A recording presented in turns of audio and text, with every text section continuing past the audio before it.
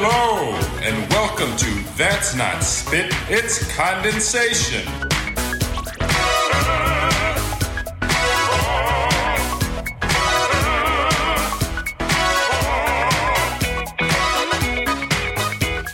Hello, everybody, and welcome to That's Not Spit, It's Condensation. I'm Ryan Beach, and on today's episode, I am super excited to be here with Jason Haheim, the principal timpanist of the Metropolitan Opera Orchestra. I came across Jason's work, I don't know how long ago, less than a year, but more than 6 months ago, about deliberate practice and just getting into his backstory of how he got into the Met and what he was doing before. It's just a very unique story, and I really identified with a lot of just his thoughts about what matters in our careers and how we improve and just his process of doing it. So I'm really fortunate he has the time right now to be able to speak to me this afternoon and speak to us and to teach us. So first of all, thank you so much, Jason, for being on the podcast. Thanks, Ryan. Thanks so much, man. I'm thrilled to be here. I've truly been looking forward to this ever since you got in touch with me. Well, I am glad that, I would never have thought for a second that this would work out. But so when I did it on behalf of people who said, you should get Jason on the show. And so this is like, it worked out pretty well because I'm glad that this worked out. So you can find this information on blog posts, but I think if you don't mind sort of just going through your history, where you came from, how you got where you're going, just to ground us a little bit before we get into the meat of the conversation. You got it, man. So here's the really kind of quick overview. I started playing piano in 1988, started playing percussion in fifth grade band 1989, and I just sucked for a long time after that. Can I tell you something? Yeah. I was born in 1988. Oh, well, to be fair, I was only 9 years old in 1988. So we're not that much different, but yeah. So I was just like plunking around on my little like Casio keyboard. And then I got that, little Remo drum pad and the sticks in fifth grade. And then honestly, for like the next 7 or 8 years, like nothing happened. Like I just wasn't applying myself at all. And this was a pattern that like continued throughout my, into my adult life, where I just wasn't a serious musician in any kind of way. I wasn't applying myself. I wasn't motivated. And, frankly, any teacher you would have asked along the way, if they're like, hey, is this kid going to end up, as a principal timpanist of the Metropolitan Opera someday? They would have laughed in your face. They were like, no, this kid's got no talent at all. What are you talking about? And through a ranging series of twists and turns, which basically involved me going to a summer camp one time and like wanting to impress a girl because she asked me if I was going to go to All-State Orchestra, and I lied and said yes. And I honestly had no idea what she was talking about. So then I went back, found a percussion teacher, started taking lessons, got to like that orchestra camp and realized, I actually kind of love music. And so then, I had already been planning to do a physics major in college because my dad is, he grew up doing engineering and he taught high school physics. So, I had this strong influence in my life. And it seemed, practical, if nothing else. Right. So I was doing this 4-year undergrad degree that was a double major in physics and music, a little college in Minnesota called Gustavus Adolphus College. Wow, yeah, cool. And frankly, that whole time I was into music because I really loved it, but I had no sense that this could be a career. And part of that was because I was going to see, the Minnesota Orchestra at that time. Back in the late 90s, I was watching Peter Kogan, throw down on timpani. I was watching Brian Mount and Kevin Watkins and Jason Arcus in the percussion section. And to me, these guys just seemed like gods, Like I'd watch what they're doing and it was mind-blowing to me. And I realized in retrospect, I was still kind of laboring under this false paradigm of innate talent, thinking that like, well, these guys are doing that because they were gifted, sure, or whatever. And here's a little, I'm just like not even in that league, so I'm going to go and appreciate what they're doing, but I can't think of this. So that was basically why, in spite of really loving music, my senior year, I was applying to grad schools in science. Sure. So I eventually got into this PhD program at UC Santa Barbara, doing electrical engineering, and did that along the way, spent a summer at the Aspen Music Festival. Why? Again, just because a friend was like, hey, seems like this might be fun. And I was like, well, I don't know what you're talking about. They're talking about music festivals. I think they're talking about Lollapalooza or something. Yeah. You know, I'm like, cool. Yeah. We're going to go to a tent and like watch Dave Matthews Band or something. No, nope. It was like making a CD with excerpts. And again, like I got in, but I just squeaked by, you know, like I was not the strongest player in my Aspen class by any means. I still have that CD. I've listened back to it. It sucks. it would never get through today. You know, like the standards have just risen way too far since, well, that was 2002. So, but that was interesting because I started to see, like, you know, when you spend time at a summer festival like that, you start to see these people off the stage and off the pedestal. Mm-hmm. You know, you see people showing up to rehearsal in like t-shirt and shorts and flip-flops and like making mistakes, you know, right. And they're just people. And that was the first time I got this like idea that, oh, maybe I could sort of do this.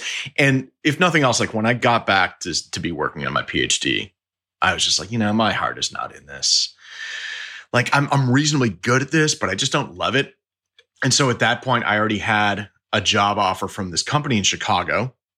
Chicago was advantageous because of obviously Chicago Symphony. There's people there I could study with, but mainly I was looking at Civic because I was like, I still need places to play and like really like get into this. I need experience. And so when I landed in Chicago, I sort of rededicated myself to seeking out people to study with, trying to audition into Civic, got cut, failed, got cut, finally got the associate position. And then got a lucky break because the principal quit and I got upgraded. So I got to play a full season as principal timpanist in Civic. And then I won the audition outright after that. And I was like, okay, all right, this is kind of happening. But still, like I had no idea what I was doing. I started taking professional auditions. The first one I ever took was Cincinnati. I didn't even get through the first excerpt and they said, thank you. Oh my gosh. I've never heard that ever happening. Oh my God, it was embarrassing. But here, what's even more embarrassing is I didn't know how embarrassing it was. I was so unaware, of how inadequate my auditioning chops were that I honestly asked the proctor, like, "Well, wait, was that good? Were they stopping me because that's all they already knew? They already knew." And he was like, No, that's not what happened. Yeah, I've done that to myself sometimes, or if I get cut off early in a round or something, I'm like, yeah, maybe I'm one of those few people where they just knew that. They just knew. You know what? This guy is so good. We don't have to hear it. We got it. Yeah, we got it. You were so good. You didn't even make it through the first excerpt and they knew you were the guy. You were it. It was shameful. So, you know, I was playing in Civic, but I had no idea what I was doing audition wise because basically I had no idea what I was doing. Like technically, I had all of these like musical ideas I wanted to get out there, and I had no means to do it because my playing just wasn't at that level. I sought out John Tafoya, who is the director of percussion at Indiana University. Great dude, tremendous timpanist. We're thankfully friends to this day. I was just talking to him last night, and so he was gracious enough to sort of take me under his wing. And he, after a couple of lessons, recommended I read this book. He said, yeah, this just came out. I read it. I think it would be right up your alley. And the book is called Talent is Overrated by the author Jeffrey Colvin. Mm-hmm. And this was probably the single most important book I've ever read in my life. And the reason for that is that it was the first mass market book that was bringing together about 30 years of psychology research into what the researchers had been calling deliberate practice. Notably, the term was coined by Anders Ericsson. Mm-hmm. I'm going to mention that name probably a handful of times during this because he is this towering researcher in the field. We ended up collaborating. Unfortunately, he passed away suddenly, unexpectedly back in June. So you knew him? Yeah. Yeah. So and cool. It was a real bummer, man, because I mean, we actually had these research plans that were ongoing, trying to like study more about deliberate practice and like implementations and everything. Mm-hmm. And then we lost them. And that sucked. But point being, back to around 2008 now, I read this book, and it really started to change everything for me. Not because, this one book was saying, here's how you play timpani, but because I started to realize, okay, there is this thing that basically unifies my seemingly sort of disparate, almost like schizophrenic identities as like scientist and musician. They're really not that far apart. What they have in common is this process where deliberate practice is just the scientific method applied to your craft. Mm-hmm.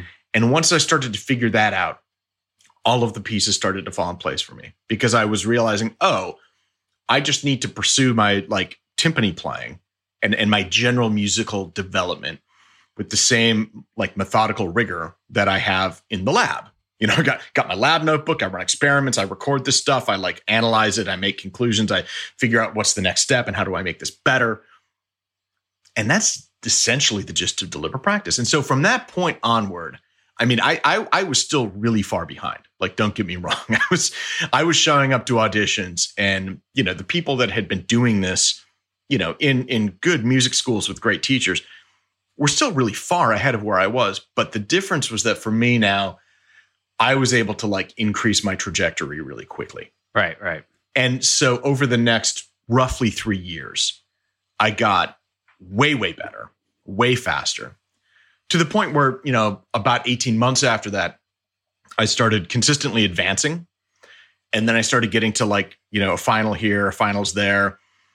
And then it was at the point where, again, nobody can ever promise you that this is going to work out. Like you just don't know. It's like the way way too you competitive. I like the way you said that in your article. It's like, if they are, they're lying, or they're trying to sell you something. Yeah. Oh yeah, totally.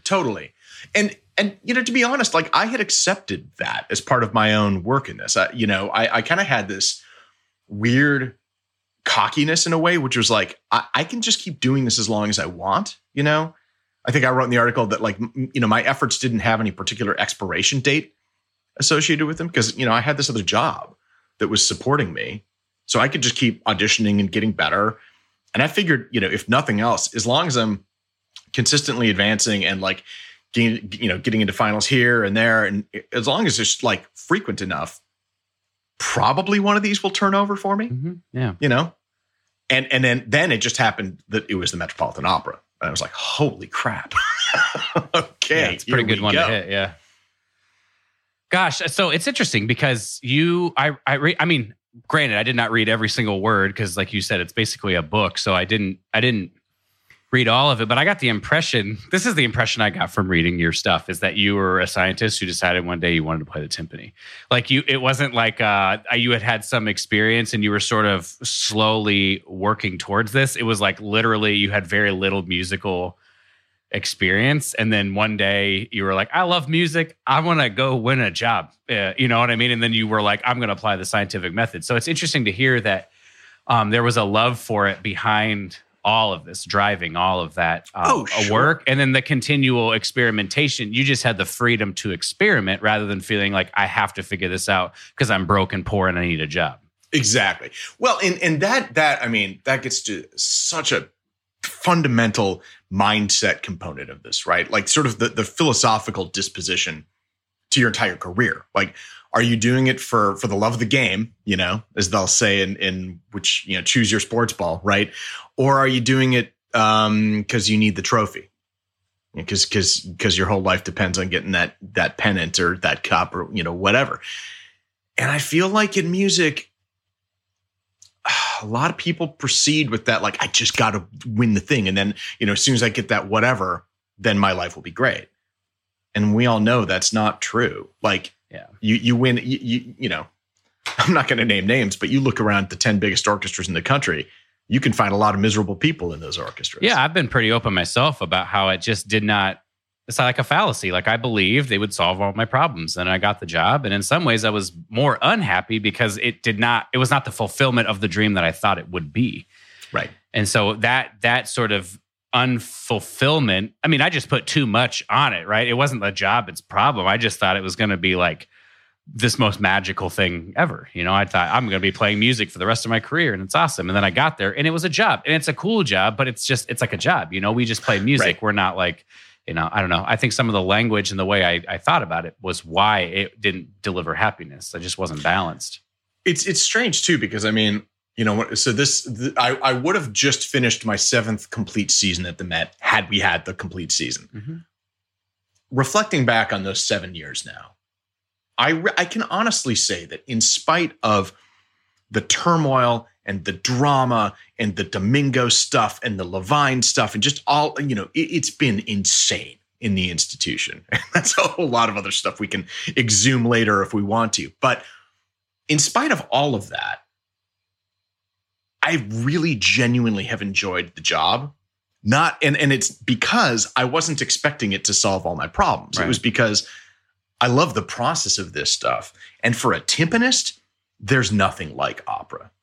It is the most like process intensive and sort of gratifying, like intellectual dive into the art that you could possibly hope for. And so it just kind of was this perfect matchup where I had been going at this all along because I had, yes, a love of music, but in a way, like music is easy to love. What I had was also this love of the process, this love of sort of grinding through this and getting better incrementally, being willing to fail, sometimes catastrophically so, and just, knowing that like that's part of growth. And then seeing that sort of like take root in an operatic context. And it's just been a great ride. Yeah, it was interesting. I was going to ask if you missed it, like during the coronavirus, where a lot of us, I mean, I don't think there's any orchestra that played during that time last spring. So I was going to ask if you found yourself missing it, or if there was like a breath of not being in the middle of the grind of a season was almost like a breath of fresh air. That's a really good question. It's both. And I kind of want to answer that two ways. After my first season, I was talking to some colleagues and they gave me some really good and some really important advice because it's counterintuitive. It's worth stepping back for a second just to note that like the Metropolitan Opera's main season is like the most intense playing job in the country, but by far. And I'm not just like, chest thumping here or something. Like you look at the service hours of any of the other major symphonic orchestras. So New York Philharmonic, Chicago Symphony, Boston Symphony, they do about 700 to 800 service hours in a normal season, a normal 52-week season. Mm-hmm. And that's spread across the whole year. So the Met, we do 220 shows a year, usually 26, 27 different operas, 7 shows a week with rehearsals. That all adds up to about 1,200 service hours smushed between September and May. Wow. So it's just an incredibly grueling, incredibly dense schedule. String players worldwide know this just because it's like legendarily tough on your body. And like it's inevitable that we get to about February or March of every season and our first violinists just start dropping like flies because it's too hard and they're getting injured, I'm not saying this is good. I'm not saying it's ideal. It's just like the way our season what it is constructed. Yeah. So the advice my colleagues gave me was, after we get done with the opera season and, we're going to play some Carnegie concerts. And once that's done, so like early June, put down your sticks. Just put them down and take some real time off. Not like a few days, not even 2 weeks. Take like 6 weeks off, even 2 months. Yeah, that's interesting. And it's going to feel scary because you've been doing this at this like incredibly intense high level, auditioning and then first year in the job and doing this, in order to maintain sort of the sharp edge of your blade, right? So that you can feel like always ready to go. What they were really telling me is that there is a psychological and almost like spiritual dimension to the job where you need some time away from it so that you can come back recharged and like having, reflected on this and able to re-engage, not just at the level you were, but at even a higher level. And they just said, don't worry, like the physical stuff will come back. Like you will figure out a sort of ramp up routine, the calisthenics, whatever you need, 10 days, 14 days, and you'll get back to where you were. And probably you'll get back better than you were. And I was kind of like, okay, but I can feel what they're saying. Like I was exhausted at the end of that first season. Right. And that's basically what I did. And they were absolutely right. And so to a certain extent, I mean, the first few months of that, of the pandemic kind of felt like that. It was like, oh, okay, I've just got this, relief break. That being said, I miss playing acutely, it's worth noting for just a minute. And this is not a pity trip at all, because frankly, right now I'm safe and I'm healthy and I am not suffering the same way so many other people in this country are. So like my timpani are basically trapped at the Met. I can't get in there. I can't really get them out. Even if I could get them out, I can't put them in my apartment. We're leaving our apartment in the city because like you can't live in New York City if you're not being paid. We've been furloughed without pay since April, blah, blah, blah. So like we're staying in this rental house. I can't get the drums through the front door.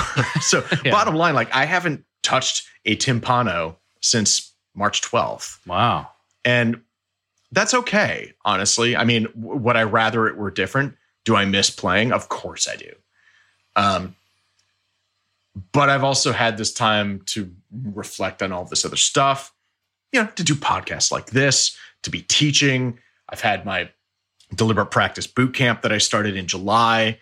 That's really taken off. That's been like a really nice opportunity for people to kind of engage with these ideas. It's pay what you can with a $25 minimum. So a lot of people have jumped on that, and we're donating all the proceeds to Artist Relief and NAACP. So like, I kind of feel like my disposition at this point is there are more than enough musical and teaching projects. And if I don't get to actually bang on drums for a while, like I'll survive. Yeah. I mean, this is in my opinion, this is a very important conversation, because you're basically just saying your whole identity is not whether you're the principal timpanist of the Met. Like you can do other things. There are other skills that you have. There are other ways that you can serve. There are other ways you can make an impact, and arguably, possibly more of an impact, because you're affecting lives, like not just through your music making, but like you're helping other people see a new reality, a paradigm shift, right? Which is like, in some ways, very, very, very, very, very important work to be doing, in my opinion. And then being able to also donate these, that's like the next level of I'm actually like supporting causes I believe in through the work that I'm doing. So in some ways, like you could argue that this is like a very meaningful and impactful time in your life that we possibly wouldn't have had if none of this would have come about. We would have just been doing the grind and never stopped to think about what other ways could we serve. I absolutely think so. And I really hope you're right about like the impact we can have right now, and that, that we can have in the longer term. And, it's always difficult to try to isolate silver linings in the midst of like, nearing a death toll of 200,000 and like the entire West Coast is on fire. So it's like, I don't want to be like too optimistic or Pollyanna about anything, because I know people might not be feeling that right now. But that being said, you're right. There are some like little green shoots here. And I think it's a really important time, and it's a really critical time to be having these conversations within the performing arts, because our relationship to talent, our relationship to our careers, our relationship to how we identify with all of this stuff, and the institutions in which these happen, and the extent to which these institutions have been plagued by decades of institutionalized racism and misogyny, and like what we consider our role as artists to be, and how we define these roles. It's all happening right now. It's all changing. Yeah. And I get it. It's a lot easier for me to say, I, Jason, do not personally have my complete identity wrapped up in banging on drums in the pit of the Met, because I know what it feels like to have a different identity. Like I was the scientist going around the world and giving talks and writing papers and doing all of this stuff. So I know what that transition feels like. But one of the big messages from my seminars this summer has been like, don't sell yourself short as a musician. Like I think too often in musical pedagogy situations, music performance environments, music school, conservatories, everything else, it can be so narrowly focused that you forget what the actual skills are that we're developing. So I sort of like throughout the course of these 5 evenings of the seminar, I generate this sort of tautology, this like circular logic that's saying, if you are practicing well, right, you're doing deliberate practice. Whether or not you've read my blogs or whether or not you know about Anders Ericsson, like if you're doing it well, you're already doing this stuff. You're already doing things like recording yourself and getting feedback and listening back to it and sort of like experimenting and getting ideas that are both objective and subjective and sort of combining these aesthetic principles in there. You're doing all of this stuff. Well, if you're doing all of this stuff, that means that you're good at the scientific method. And therefore, you have a diverse and versatile skill set. And maybe you're a freelancer right now that like lost all of your work back in March and you have yet to see anything come up. Or maybe, you're a player in a Big Ten orchestra and you're in the same boat as me and you're like, I have no idea when we're going to be playing again. Regardless of any of that, you can be in this place to leverage these other skills and not feel bad about it. Like you can actually feel invigorated and sort of empowered knowing that like, okay, I was doing this thing, which was, playing a string instrument in an opera pit or blowing on a horn on a stage or whatever that is. And I love doing that. But the same skills that let me do that can also let me do these other things. And if I need to do that to survive for the next 6 or 12 or 18 or 36 months, that's okay. Yeah, I had this talk recently with Matt Bronstein about just the concept of skills. And I believe for a long time that the skill set that I have is playing the trumpet. And I realized that that's just wrong. Like that's not a skill set. That is an application of a skill set that I have. And like you're saying, it could be like the scientific method. That's a skill set. Or it could be that, I believe it's a combination of skill set and then just like innate gifts. But like playing the trumpet is not an innate gift. Like you're talking about, like whether you're talented or you're not, it's an application of innate gifts. Like the brain that I have is not something I worked for. That's the brain that I have, right? Like the ear that I have is not something I necessarily worked for. I just have that ear. And so, it might lend itself towards a musical application because it seems like those things work well together. But at a certain point, it will be difficult. There's going to be effort. There's going to be work. And this is where I think the natural talent, I'm going to release a video. At the time of this recording, I'm releasing a video tomorrow on my YouTube channel about natural talent versus effort. And there's all sorts of books I reference, or I just, I'm going to leave links to Grit by Angela Duckworth and The Talent Code. And, I think the interesting part, there's all sorts of ways, we could talk about this. And the point I make at the end of that video, I'd love your perspective on this, is it just doesn't matter. Like, it doesn't matter if you're good at something or if you're not good at something, if you want to do it. Like, there's a method that you can apply and you can get better. And the point should not be to become the best at something. It should be to become the best that you can be at something. And how can that thing enrich your life? And not necessarily like, well, if it's hard, it must not be for me. Like, who cares? Who cares if it's hard? It just doesn't matter. You just brought up like 6 different things I want to drill into because I think it's so important. Again, it's so important right now. Like this idea of innate talent, innate gifts, innate ear, whatever, right?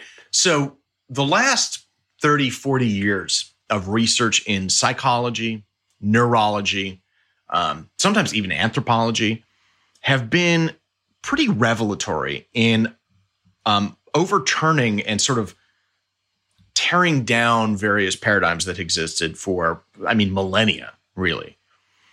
And talk about ear for a second, right? Like it was just assumed forever that perfect pitch was innate. You either have it or you don't. Well, then starting about 15, 20 years ago, people started to study this and realized like, oh no, it's actually, that's not how it works. You see this preponderance in Asian culture of young kids developing perfect pitch. And they started to relate it to, it's because they're learning a tonal language from a very, very early age.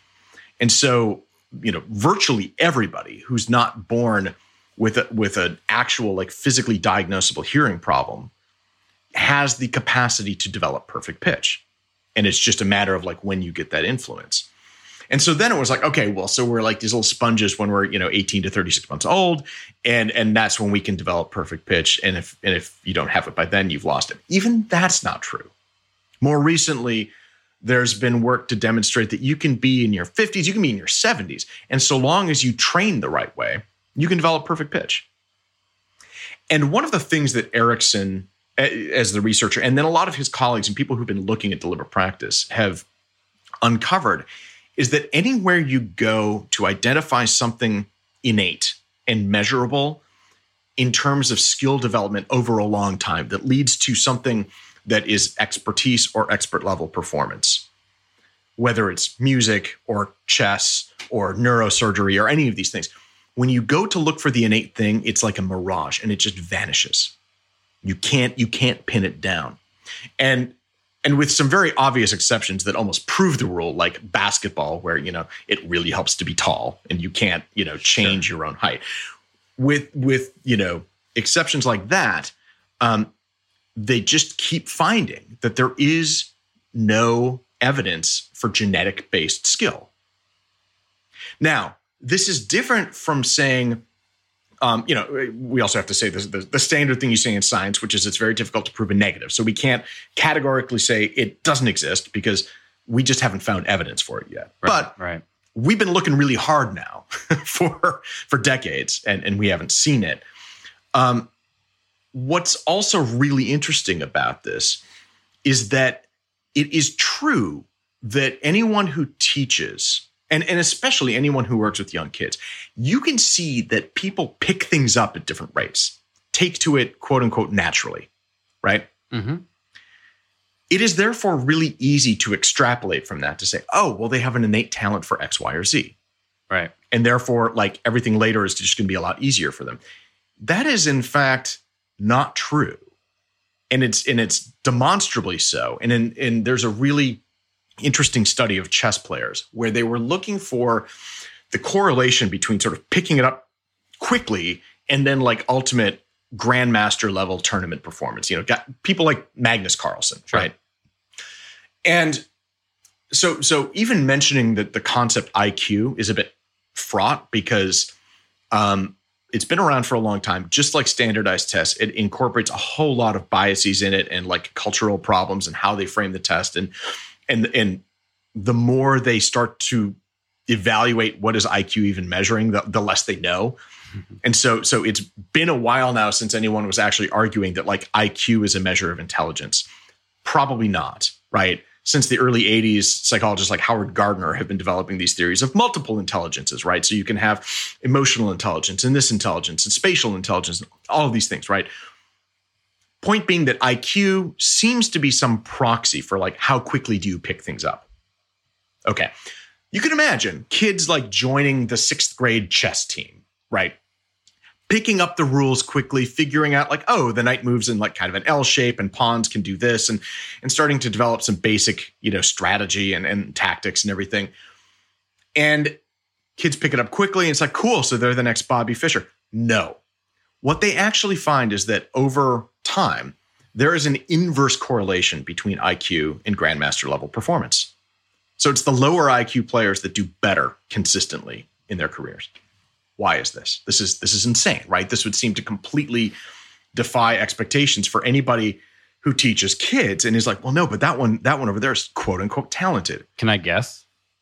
Do it. Well, I would say it's I think a combination of two things. One, like the sample size is too short. Like you can't say within a span of like a few weeks or a month or a year is enough time to determine where somebody will end up 30, 40, 50 years from now. And like, because of things like compound interest, like a little bit of things over the course of a very long period of time. So like the length of time you're measuring, I think matters to whether or not intelligence matters. And then the other thing is just the struggle is what like matters, right? The struggle is what teaches somebody and how they learn deeply. And so someone who naturally picks it up is going to have a hard time breaking through some of those barriers where all of a sudden something doesn't make sense. And the people that just learn that suffering and struggle is part of the process, they're like, oh, I'm just at another part where I got to just keep working and keep learning and to do it. And so ultimately, I think those two things combined, that's at least my take on it. Those two things combined mean that over the course of 30 or 40 or 50 years, the person who has struggled and broken through more barriers will end up in a spot that's much higher. So then, and I'm going to ask you this question and let you respond to all of it, but basically, like, I think the question then comes down to, are you willing to make 30 years your sample size? Or are you limiting it to, well, I'm going to try this for 6 months, and if it doesn't work, it must not be for me? I would be curious for a response to all of that. Yes, you basically nailed it. I that's almost all I need to say. Good job. You nailed it. And specifically what the researchers found, they documented is this thing called the coasting effect, where, kids that are told they're talented think they don't have to work hard. Or it seems like they don't have to work hard because they picked up something quick. And then meanwhile, guys like me were sitting there just struggling. Like, oh no. But specifically what's happening, and this is one of the really interesting aspects of the deliberate practice research, is that there's this concept called mental representations. And in my collaboration with Erickson, we were talking about how this is really, it's kind of the least talks about or understood thing about practicing and like a life in music, but it's actually the most important thing. And what it is your kind of abstract mental framework for what greatness looks and sounds like. And, in chess, it's like thinking 15 moves ahead and like knowing the strategy.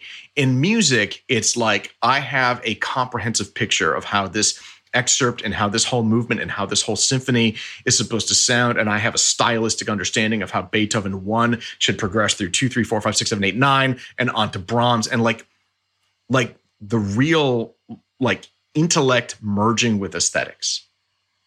I often, when I'm trying to describe this to people, I say, think of an excerpt you play all the time. So like, all right, Ryan, you probably play Mahler 5 a lot, right?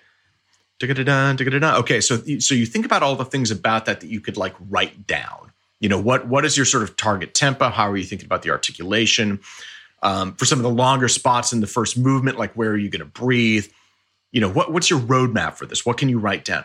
But then when you actually sit there and like maybe even close your eyes for a minute and just hear in your mind's ear the absolute most ideal performance of you playing it, that's your mental representation.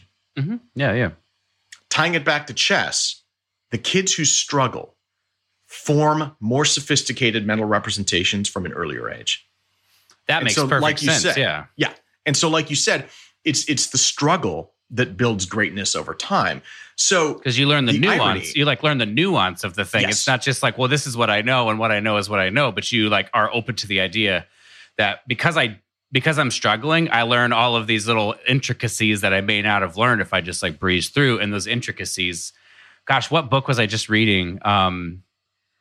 It's just talking about, it was the flow book, Mihaly Csikszentmihalyi. Yeah. And he's just talking about like what it's basically you're adding complexity to your consciousness essentially. And that's what causes growth. Yeah.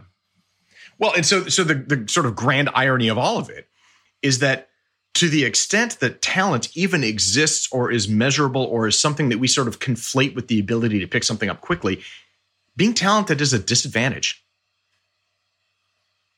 And this is the paradigm that I think is starting to kind of seep through now finally in music performance. Other fields have picked this up readily, right? Like you look at Major League Baseball, you look at what Billy Beane did with the Oakland Athletics back in the 90s, documented in Michael Lewis's book Moneyball, and then the movie with Brad Pitt. Yeah. And getting away from this kind of nonsense. It's like, oh, well, that guy's got talent, and I just like the cut of his jib, and he's got a like great attitude. And, blah, blah, blah. And Billy Beane was like, can we just look at the stats for a minute? Like, what does it take to have a good, successful ball team? And like, let's put together the undervalued players that can do that. And, he got to the pennant with something like a tenth the budget of the Yankees, right? This was such a powerful approach to conceiving of what talent meant that it remade Major League Baseball and the NFL and the NBA and everything else. So like basically every major sports team now implements some version of, in sports it's called sabermetrics. It's just deliberate practice. It's the same basic idea. Yeah. So I want to get into deliberate practice. You've said it's the scientific method as applied to music, but that is not sufficient enough for me. So the thing I want you to answer first, and this will be a much harder question to answer. That's why we're going to start with it, because once we get into it, it'll make more sense. Why does it matter? like, why does it matter? What do we gain from trying to practice deliberately versus just like showing up? Like, what, in your opinion, why does it matter? So, fair question.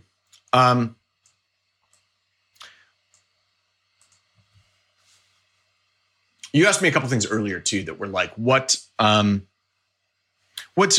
of the point of all of it, or, you know, whatever, you know, are you willing to expand your time frame to 30 or 40, 50 years, whatever, right? And it relates very closely to a question that I have for years now had all of my students answer, which kind of points to your latest question. My questions are like, don't ask yourself, am I good enough? I don't think that's meaningful. I don't even know what that means. I mean, your level of skill at any different time is variable and it's complex. Ask yourself instead, am I willing to do the work? You know, do you like the work? And the work is this process, and it's grueling, and anyone who's spent time in a music career knows that it is not just all fun. Like, it is a slog, and it requires you to leave your ego aside and confront all of your deficiencies and all of your flaws and problems, and be sort of like committed to doing this all of the time. And that is how you get better. Now, the second question I have with this, and it relates back to the mindset idea, is, okay, let's assume you're willing to do the work. For how long, right? Why are you doing the work? For what reason? You know, and one of the things I was asking myself when I was back in my mid-20s, you know, when I was really starting to focus on auditioning, the question I asked myself was, okay, let me project forward, say 10 years. All right, I'm 35 and I still haven't made it, right? I haven't achieved whatever kind of success I'm defining. And this is different for different people, right? Sometimes it's a 10-year job in an orchestra. For some people, it might be, touring as a soloist, playing concertos with orchestras. Maybe it's chamber music. Maybe it's a big teaching gig at a major music school. Whatever that is, it still hasn't happened yet. The question is, will it have been worth it? You know, will all of that work have been worth it? Is it gratifying and rewarding in its own right? I think these are really critical questions. I think a lot of times these questions kind of go unanswered until the bluff gets called at some point, and you're like, oh, I'm not actually happy doing this. So why does deliberate practice matter? Well, at the most sort of basic philosophical, almost again spiritual level, it matters so that you can have like a gratifying career. The other way it matters is that if you care about getting better, which I hope you do, because I'm not sure why else you're doing this if you don't. Deliberate practice is this framework that, you know, is really the demonstrated way to get better the fastest at anything. And so to sort of expand on like what the researchers were doing, they didn't invent this, right? They didn't make this up. What they did is they went out and they looked at what expert performers in all of these different fields were doing and how they were doing it. And they noted all of the commonalities and just wrote it down. Yeah, but that didn't answer my question. And that's awesome. That's awesome, because I feel like my question is a question that I've been asking for a while now. And it's like, not just if we have discussed how career success isn't going to necessarily make you happy. And if like some people are like, well, I don't really care if it happens as fast as possible. Why does deliberate practice matter? I guess another way to put this would be, let me say this. There's nothing wrong with getting better more slowly, right? Like, I don't think there's anything wrong with undeliberate practice, you know? And it's fine. And if you're essentially just like a hobbyist who has a different career and like you enjoy playing in your community orchestra and doing all of that stuff, more power to you. You know, like I truly, you can engage at this with whatever level of intensity you want to. But again, I think you can kind of construct this idea that like we know that just fixating on specific outcomes, like, oh, I'm going to get that job and then my life is going to be happy, or, oh, I'm going to get this, I'm going to get this promotion at work and then my life is going to be happy. Oh, that is a recipe for misery. Mm-hmm. Like we know this. And so if you're not focused on that, what are you focused on? Well, you're focused on a process. Mm-hmm. Now, deliberate practice ends up being that process. And you can employ that process with whatever level of rigor or intensity you want to. But at the end of the day, for me, like, that's why it's important, because these other things are just like empty calories. It's just this mirage. And at the end of it, there's no there, Yeah. Can I explain to you kind of where I'm sitting with this question, and then just to see what you have to say to it? Yeah, please. I think it matters because, and I would love you to reflect upon, if no one's ever asked you this question, it'll be an interesting one. Just to reflect upon who you became in the process of doing this. So what kind of, like, who were you when you started this deliberate practice thing? Who were you when you won the Metropolitan Opera job?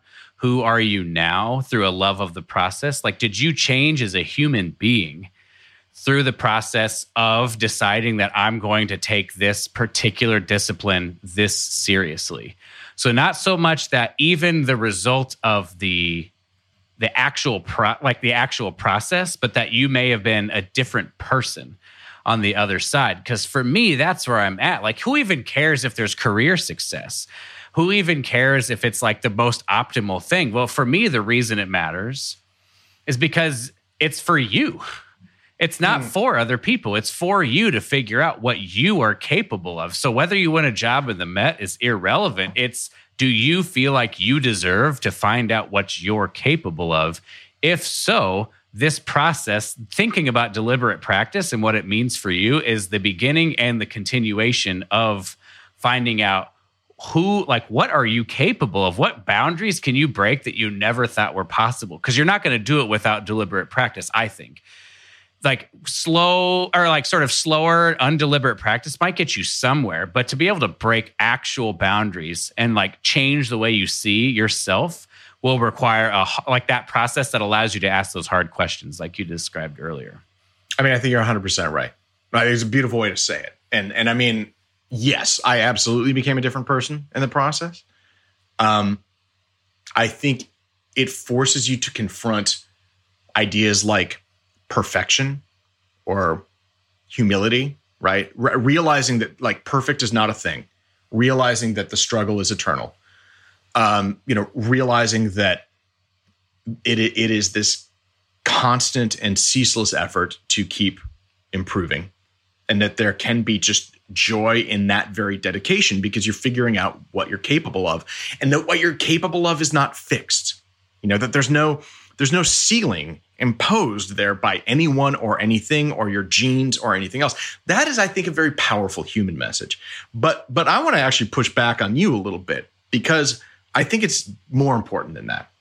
I think that for the self and for our relationship to our own identity and our sort of peace with ourselves and how we proceed through the world, I think this is absolutely essential. But given my work and my career in science, I would actually argue something above and beyond this, which is that our world needs expertise.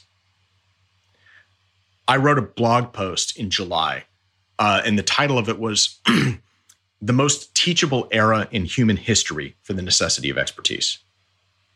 And the cover image was just the United States COVID case rate compared to the rest of the world. We're living through, I believe this is just self-evident. Like, I don't even really need to elaborate on this. We're living through this time that shows how critical it is for societies and for civilization as a whole to have experts that know what they're doing. Because when we don't, people die. And so in music, we have this relationship to expertise and expert performance, which is artistic, and which can be, ennobling, and which, at the end of the day, I think about like, yeah, my job, what is my job? I bang on drums. That's one part of it. But my job is to vibrate air at people and make them feel something, right? And ideally, if we do our jobs well, they have an experience of this art form that can also enhance their life. And this is critical. And I've never felt stronger about it than in thinking about how an opera like Fidelio resonates today, because Fidelio is a Black Lives Matter opera. Fidelio is all about the violence inflicted by the state upon people who are wrongfully imprisoned and tortured, and it's right. It's all in the opera, back in the early 19th century. So it has incredible social resonance. But then you look at who is working at the CDC, these career scientists. You look at the people out there modeling, epidemiological predictions, and you start to realize, like, I just had this, throughout March and April, it was this whole different relationship with understanding why deliberate practice is so important. Because yes, it's one thing in music and the way it manifests, but good God, we need it everywhere. We need it to make our society function. And when we don't have it, we're living through the results right now. There's real stakes. That's why it's important. I totally see your point, and I totally agree. Do you think expertise is a byproduct or a goal? It's a process. Yeah, right. So basically, I guess the way I'm thinking about it is, if we set out to just say, how can I practice this thing that I care about very deliberately, whether I'm good or bad, so I can learn as much as I can, and as a result, become an expert in this thing that I've practiced deliberately about? Like, that seems to be a byproduct of I want to find out what I can know, what I'm capable of. Would you agree, or do you feel like there's another angle that I'm not seeing? It's funny because as you were saying that, I was still thinking of it in the mindset of science, where like science is incredibly messy, right? Like, this is one thing that I think is underappreciated from sort of the public at large, which is that most of science is things not working and things failing. And it's like, I wrote this other blog post that was just called, well-documented failure. Like, that is pretty much the entire life of being a scientist. Like, most of what you're doing, didn't get results today, And kind of what you're doing is like putting together a roadmap so other people don't have to make those same mistakes. And that is how eventually progress can happen. Right.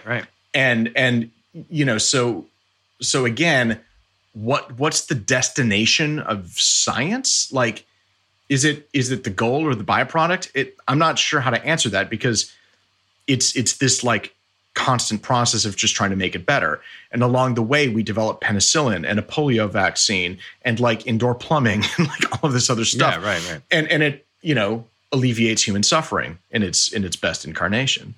Yeah. So to me, that's, I'm not trying to like just be like what I think is, it just sounds like it's a byproduct. Like, all those amazing things are a byproduct of a much greater search. Like, the search is to figure out, like, how can we learn as much as we possibly can?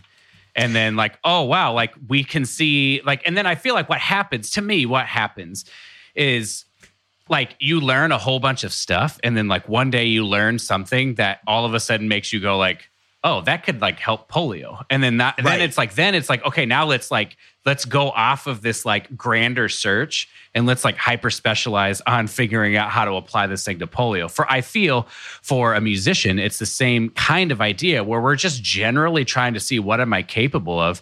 And then you hypothetically get to a place where you learn something where all of a sudden you can play Mahler 5 the way you hear it in your head. And now you're like, oh, well, maybe I should go in this particular direction. Or if you're like a jazz, you play jazz or commercial or big band or whatever, like you're going to go in a different direction. But it sort of seems like the general, like so many winning a job, finding some sort of cure for something seems to be like a byproduct of, like you said, the process for just figuring out how good can we figure, like how much can we figure out, how far can we take this, how much, and like for a personal search of a personal journey of, Like you weren't searching for the Met. You were searching for how can I deliberately find out what I'm capable of doing. And the Met was like a byproduct. To me, that's just an important point. I don't know. I guess I'm just. It's so right. I'm just thrilled you're talking about it this way, because honestly, until this afternoon, I hadn't quite made the same connection back to a conversation I had in 2012. Okay, so this was like maybe 6 months before I won the Met audition. I didn't know that was coming down the pike. Like, it was still this very innocent time, but it relates perfectly to this idea of like, what is our sort of overall mission as musicians, and like, what is science about? So the talk I had was, I was at this conference. It was a pretty small conference. So one of these kind of like invite only things. It was in Napa. So of course it's like beautiful there, and they're like plying us with wine and all this stuff. And this guy gave an invited talk, and his name is Greg Tassi. He was a scientist working at NIST, the National Institute of Standards and Technology. And he was both a scientist and an economist. And the thrust of his talk was that, he was sort of like, ladies and gentlemen, our scientific progress is imperiled by the fact that we are not spending enough money on basic research. Basic research is essentially exactly what you're talking about. It's just being curious and trying to figure out what we can learn rather than chasing specific applications and money. And what he showed was this really just devastating plot of like investment in basic research over time. And starting, from the 1920s up through World War II and the Manhattan Project and the space race and all of this, it skyrocketed. And as a result of that, we got all of these incredible technological byproducts. And then starting roughly when Reagan took office, this started to plummet. And it's plummeted ever since. And his point was, we're going to run out of a pipeline here because we've been harvesting all of this investment in the process for all of these decades, but we're not investing in the process anymore. Mm-hmm. And we're seeing it. And already you can look around, like pharmaceutical companies are having a hell of a time with this because they spent all of their money in marketing and not enough in research and development. And it's basically the same thing. Like if you're just in it to chase the job or to chase, the competition award or chase this or that, not only are you going to be unhappy, but like, where are you even going to end up? And I think it also allows you to never stop growing. Right. If the process is the important part, you may have a specific application to say, I would like to learn about the process. I'm going to go after these particular goals. But one of the things I struggle with is once I won my job, I didn't know what to do. Like I had reached the thing. I was like, cool. Yeah.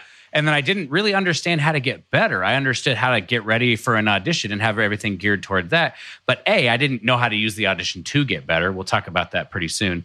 Sure. But then I also just didn't understand, like, what did I want to get better at? Like, what does better mean for me at this point? Like, I wasn't curious about, like, what could be better. I had maybe decided things that I was good at, things that I knew I could do, like a sort of a limiting view, but also just like, what do I want? Like, what do I want to do? Like, what do I want to get better at? I couldn't ask myself those questions because I wasn't invested in to an extent, I was as invested in long-term, like process-based things as I could have been, and it was still so limited.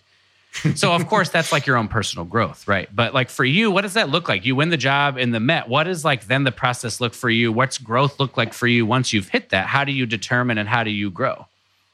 That's a great question. I've thought a lot of times about sort of this, almost the multiverse theory of like, okay, what would have happened back in like late 2012 and early 2013? There were a slew of different timpani auditions. So within a few months, I took, Detroit, Baltimore, the Met, finals of Chicago Symphony, like all of this stuff was happening.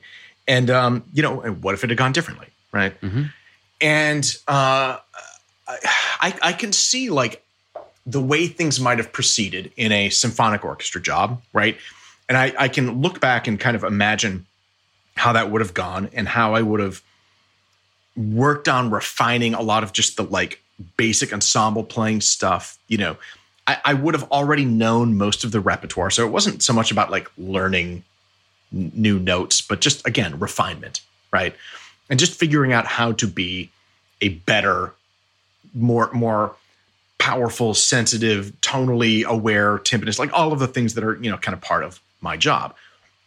The interesting thing about starting at the Met is that you're back to like learning stuff from scratch, right? Because it's also unfamiliar, yeah. I mean, how many operas have you played? Well, only because I've played at an opera festival for a few years, like 6. Right. So this is funny though, because even somebody like you who has played in an opera festival, 6 operas. Right. My first season, I had to learn like 24. Yeah. Now think for a minute about like what this really means, because so by playing the opera festival, you know that like operas are long. Mm-hmm. 3 hours is a short opera.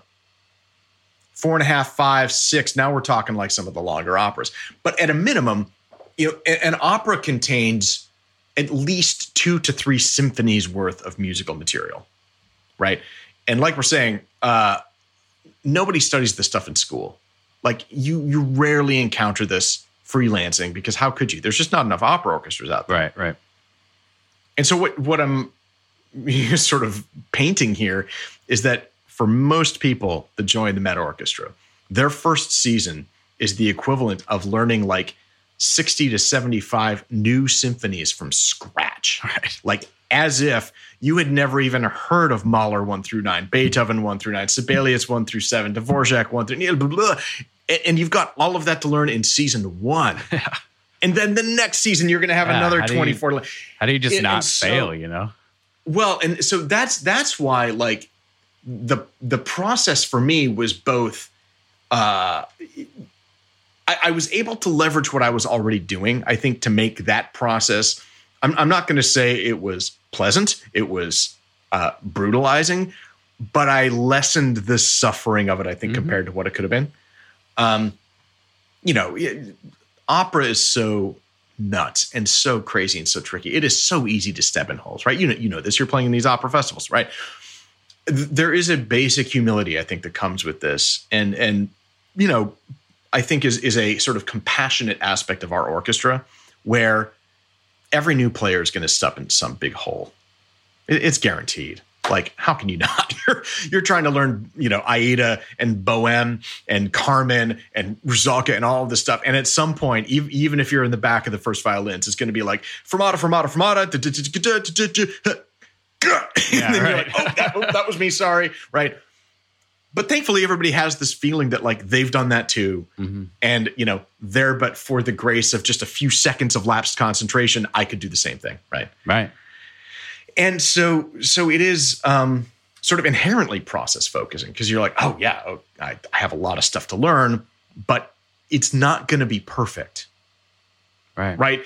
In a way, it forces you to change your expectation, because like, I could sort of imagine that the pressure joining, if I'd been joining a symphony orchestra, it would have been like, this has got to be perfect.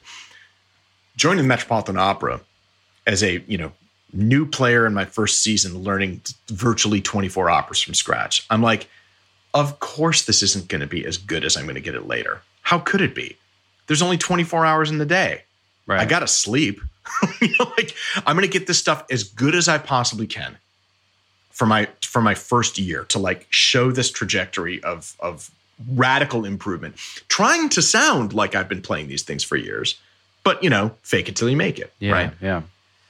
So, yeah, I completely agree. And so what you're saying is essentially you're allowing yourself to not know as much as you're going to know 1 year or 2 years or 3 years from now. Like, that's the point, is we should allow ourselves. And this is difficult when you join a group full of people who've played these pieces however many times. Like, you feel like you have to all of a sudden rise to this level that you're just not there, and it's fine. Now, you're obviously a talented enough, a hardworking enough, process-oriented musician to win that job, so you deserve to be there. But the idea that like then we have to all of a sudden have 30 years of experience at the same exact time just doesn't make any sense. Yeah. And if you believe that we're a work in progress and it's okay for it not to be perfect, and that in 5 years I'll know more than I knew today, and that's okay, what is the point? Like, what's your end date? You know what I mean? Like, Does that make sense? What you were just describing was a part of the deliberate practice framework, which is feedback. Like, so if mental representations is sort of the thing Erickson said is like the most important thing, how you get there and how you refine it is through feedback. Do you want to dive into this? Ways. Should we just What's dive that? into the deliberate Let's just practice? dive in, right? Because I've been putting it Well, off for like an hour now. We might as well get into the thing we were going to talk about. Well, I think it's a perfect segue from like how I was dealing with my first couple seasons, Sure. right? Because what was essential for me was to be getting feedback. Now, luckily, like the Met gets recorded all of the time. And so in this weird, like kind of insane way, we don't get in-house access to our own recordings, right? Like we're constantly being recorded for like Sirius Internet Radio like 2-3 times a week. I can't get those any other way than like logging onto Sirius XM and recording it through Audacity. Nuts. But whatever. I was like, I'm going to do whatever I need to do to like get the kind of feedback I need. And understanding that operatic timpani has this kind of like hierarchy of priorities for what I need to be improving on. Like, do I need to be considering like the tone and the mallets and just the little nuances? Yes, I do. But more importantly than anything else, I need to be playing in the right place. Right, yeah. Placement is such a big deal in opera. And even though like recordings don't always fully capture the sound and the space and all this other stuff, I could rely on these recordings for placement. And I could figure out like where I was having problems because just the geometric setup of a pit is different than, it normally is on a symphonic stage. Normally I was used to playing, back center, right? Sort of this like symmetrical relationship between the conductor and the timpanist. Mm-hmm. At the Met, most of the time, I'm over on like what is stage left. So I'm behind the brass, way off in the corner. And so figuring out how to like get time issues worked out with the double basses who are like 100 feet away and the first violins and all of that's kind of a nightmare. And so I had this way to be getting feedback that way. And then figuring out who I could talk to in the orchestra and, all of this kinds of stuff, right? I think so many of the problems with, I don't intend to open a needless can of worms here, but like the tenure process can be really stressful for a lot of musicians around the country in symphonic orchestras. And I think part of that is because the feedback process just hasn't been given a lot of thought. Mm-hmm. Like kind of like you're saying, like we shouldn't be expecting people to be perfect. What we should be trying to create is a system where people come in demonstrating they already have a really good process. And so now we're going to feed them as much constructive feedback as we can to get that level improving even more. Totally. You know what I don't like about deliberate practice? Is it's not quite specific enough for me, right? Like what I think would be what I'm trying to do and what I think is really beneficial, and you've done it, I think you've done it in your blog post, but if you want to talk about it here, is I think a loose structure of where to start. Like maybe it's not the best system ever for everybody, but it's a system that works, right? So for example, I've sort of like very recently branded the way I think about like a fundamentals routine, but progress in general as the GOLD method, right? So G is goal oriented. That's first thing. You got to know what you're trying to accomplish before you start accomplishing anything. Got to know where you're headed. The O is optimal starting place. Like find a place where you can already be having the habits that you want to, because I just feel like we have this concept that I want to play like the best in the world. And so I'm just going to start playing things, but not sound great. And like, when are you going to develop those habits that are going to allow you to do that? If you don't slow down or pick things that are with this idea of flow, where it's just enough of a challenge, but you can meet that challenge so that you can have good habits now, you're just not playing the difficulty of things that you maybe want to play. So instead of saying, I'm going to play badly on difficult things, it's I'm going to play well on everything. I'm just going to play easier stuff until I get there. And then the third step, the L, is logical progression. Like we need to figure out a way how we're going to get from where we started to where we want to go. But it needs to be logical. Like we can't decide in that day. For me, like planning and plotting things out ahead of time is very beneficial, because then we're not in the middle of an emotional decision of I sound terrible, I'm going to just go like over and over and over, or everything is great, I'm going to overplay and dig into tomorrow. Like you're exactly where you need to be based on your logical progression. And D is a defined time frame. So then we're setting a time frame where we're going to commit to a particular plan, and then we get the chance to reflect and say, did that work? Did I actually accomplish what I wanted to accomplish? If not, how can I make a better plan? So you're constantly refining the learning, right? So for me, it's like 4 pillars, and I have my way of applying it in the way that I do it. But like, to me, those 4 pillars like help give a loose structure. So it's like I can, okay, what's an optimal starting place? Like, okay, like for me, and so I'm just curious if you have ways that what does it look like for you to apply like a loose or maybe even a specific structure to the idea of deliberate practice being, you have feedback loops. Obviously, you're recording yourself. And then I know there's like being goal-oriented is in there as well. Just like, what does that look like for you? So people listening might be able to, sorry for the long rant here, but. No. It's wonderful. In fact, I was thinking as you were describing that, it's like, man, it sounds like he went through my boot camp this summer and is talking about what I'm doing. Yeah. Isn't that crazy? Like, like you can get there any number of ways. And I think I would like you to talk about, I guess if you want to talk about what you do in the boot camp to whatever extent you want to, but also that to me, what I'm trying to do is point people to a truth, which is what is deliberate practice or what is deep practice or what is efficiency. Like, I don't care if you do it my way, but my way is a way that does work for me. And so starting there and then paying attention to like what is missing rather than just saying we're just going to, I don't think it's unique. I don't think we're all as unique as we think we are. Right. Right. Well, and again, sort of to be clear, like what Erickson was doing in this research of developing a deliberate practice framework was to essentially just go around again to like, people like you who are articulating a coherent sort of teaching method and pedagogy and just taking notes on it and saying like, right. Cool, what are they talking about? Right. So, I mean, there's a blog post I wrote called the Deliberate Practice Book Club. And if listeners just want to Google that, they can find it easily. And what I put in there was a 1-page version that has all of the attributes of deliberate practice in one place. And so my equivalent of your gold method, right, which is both entirely compatible and sort of contained within this framework I'm articulating, where you have goals and where you're working, optimally getting yourself out of your comfort zone but not panicking, where it's logical, like there's a self-consistency to what you're doing, it's part of a plan, and that is happening with like a defined time frame and knowing where you're going and why. All of it's in there. And the way I set it up and the way I've been talking about it for the last few years is sort of like a cooking recipe. And so bear with me on this analogy for a minute, because what Anders and many other authors along the way were talking about is that there's nothing wrong with practice that is not fully deliberate. It's just maybe not kind of clicking at the highest efficiency it could be. And for me, the analogy to cooking is interesting because on this one pager here, and I'm going to ask listeners to kind of imagine this as I'm describing it. You've got these sort of 3 areas. One of the areas is the steps of the recipe. So if you think about baking, like a lot of people have been doing baking since the pandemic started, right? So maybe you want to bake some bread. And so you're going to preheat the oven to 350 or 375 or something like that, right? And then a second chunk of stuff here is the ingredients you need.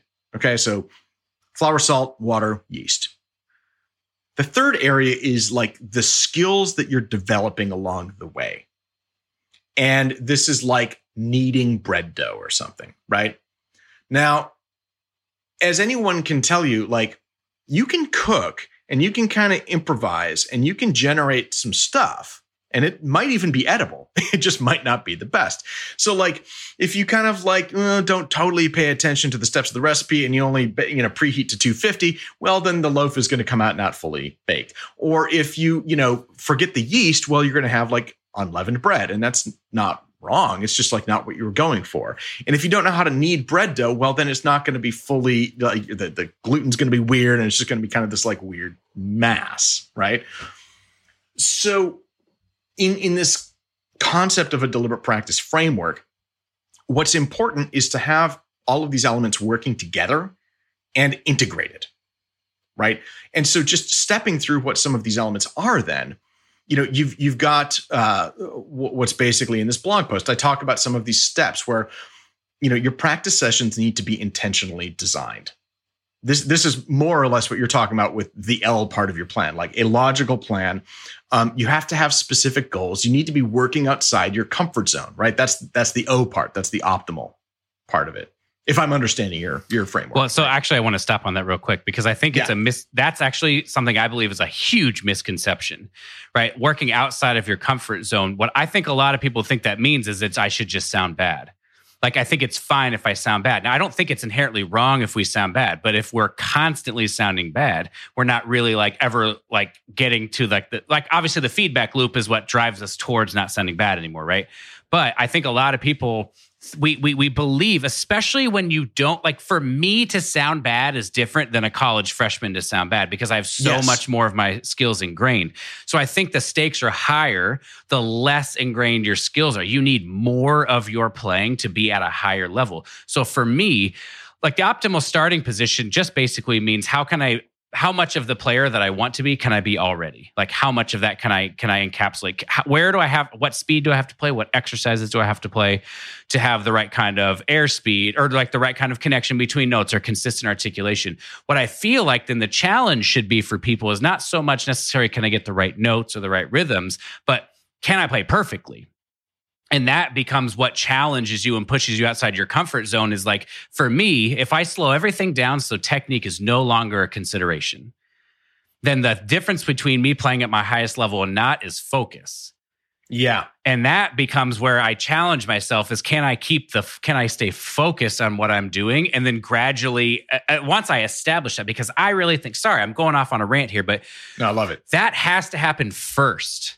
Before you do anything else, in my opinion, what you do, you have to establish some sort of healthy foundation, because if you don't have anything to fall back on when things get challenging. You're not well, what am I trying to do? So we try to establish those habits first of quality over quantity, so to speak.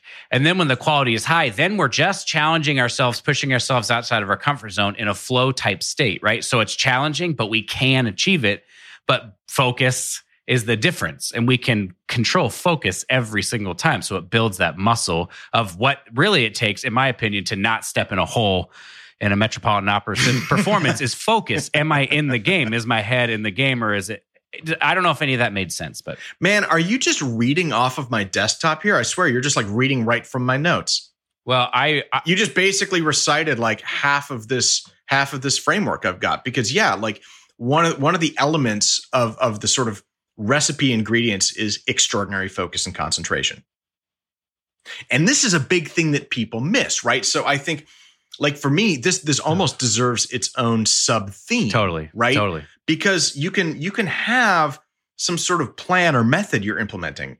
But if you bring your phone with you into the practice room and it's sitting there buzzing and dinging and, basically my point to students has always been, unless your phone is on airplane mode, you are not practicing. Not in my book. Mm. You're too distracted. You cannot possibly enter the state of deep focus and concentration needed to even know whether you're working on this edge of your comfort zone, right? I think you brought up something really important, which is that the terminology here really matters. I have spent a number of years now sort of trying to be more consistent myself, and then also trying to almost document the areas in music pedagogy where the imprecision of language is a bit of a problem. Absolutely.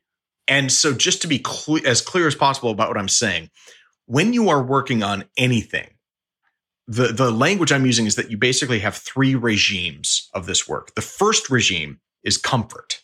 So that's everything you can do sort of without breaking a sweat. Beyond that is stretching. And then beyond that is panic, right? And so what you want to be, and it's different for different people at different times, different instruments, even different times of the day. But finding that stretching zone is its own skill. Absolutely. Right? And the parallels to athletics are obvious. Literally, I remember being, a kid in elementary school, and whenever they had those stupid presidential physical fitness tests, I was oh no, right? Because it's one of the things is you had to sit down and stretch to touch your toes and do all of this. And I've just never been flexible. I don't know, my hamstrings are just dumb, and I've never put in the effort to change it. And so I would get to this place where I'm I can just barely reach past my kneecaps. Well, if I did this in a deliberate fashion, I know that I could sit down and find a way to increase my flexibility. Right. And what I would do is by finding that point where it just starts to become tense and going a little bit farther, but not 6 inches farther, because then I'm going to hurt myself. Right. Yeah. And I guess my point was, it's just almost like a trigger, right? Because I think we have this conception that if we just do, so here's like a common story I've heard. There's a famous trumpet player. I won't say his name, but I've heard this story so much that this guy, he's an incredible soloist, incredible performer. And the stories go that he sat in the practice room and he just did things that he couldn't do. And that's how he developed the ability to do it.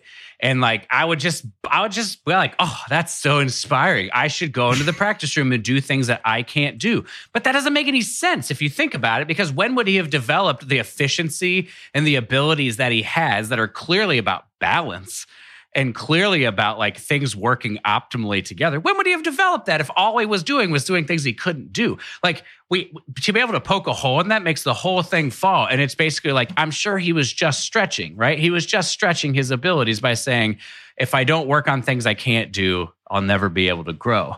But if I just sound bad in the practice room all the time, I'm never gonna like ingrain any good habits. So balancing that, I think, is what makes, I mean, in the simplest sense, what makes a great practice session is just a balance between those two things. And last thing is, I think we have way more control over that than I think people realize. It's so perfectly stated. I'm gonna ask you a question here that seems like a total departure, but I promise it's not. Are you a Monty Python fan? I am not applicable. Like, I mean, I watched like 10 years ago the Monty Python and the Holy Grail, and that's about all the interaction I've had with it. Okay. Did you? So I enjoyed the movie, but I would. So I wouldn't say no, but I wouldn't say yes because I'm not. Okay. So the second question was going to be: have you seen not Holy Grail, but Life of Brian? No. Okay. So Life of Brian has this scene. Brian is like the next door neighbor to Jesus, and there's this phenomenal scene in the movie that I actually show in master classes because I think it gets across in a comedic way this basic problem that you just illustrated with this famous trumpet player. And so what's happening is that like the Pythons and, they're different characters, they're there observing the Sermon on the Mount.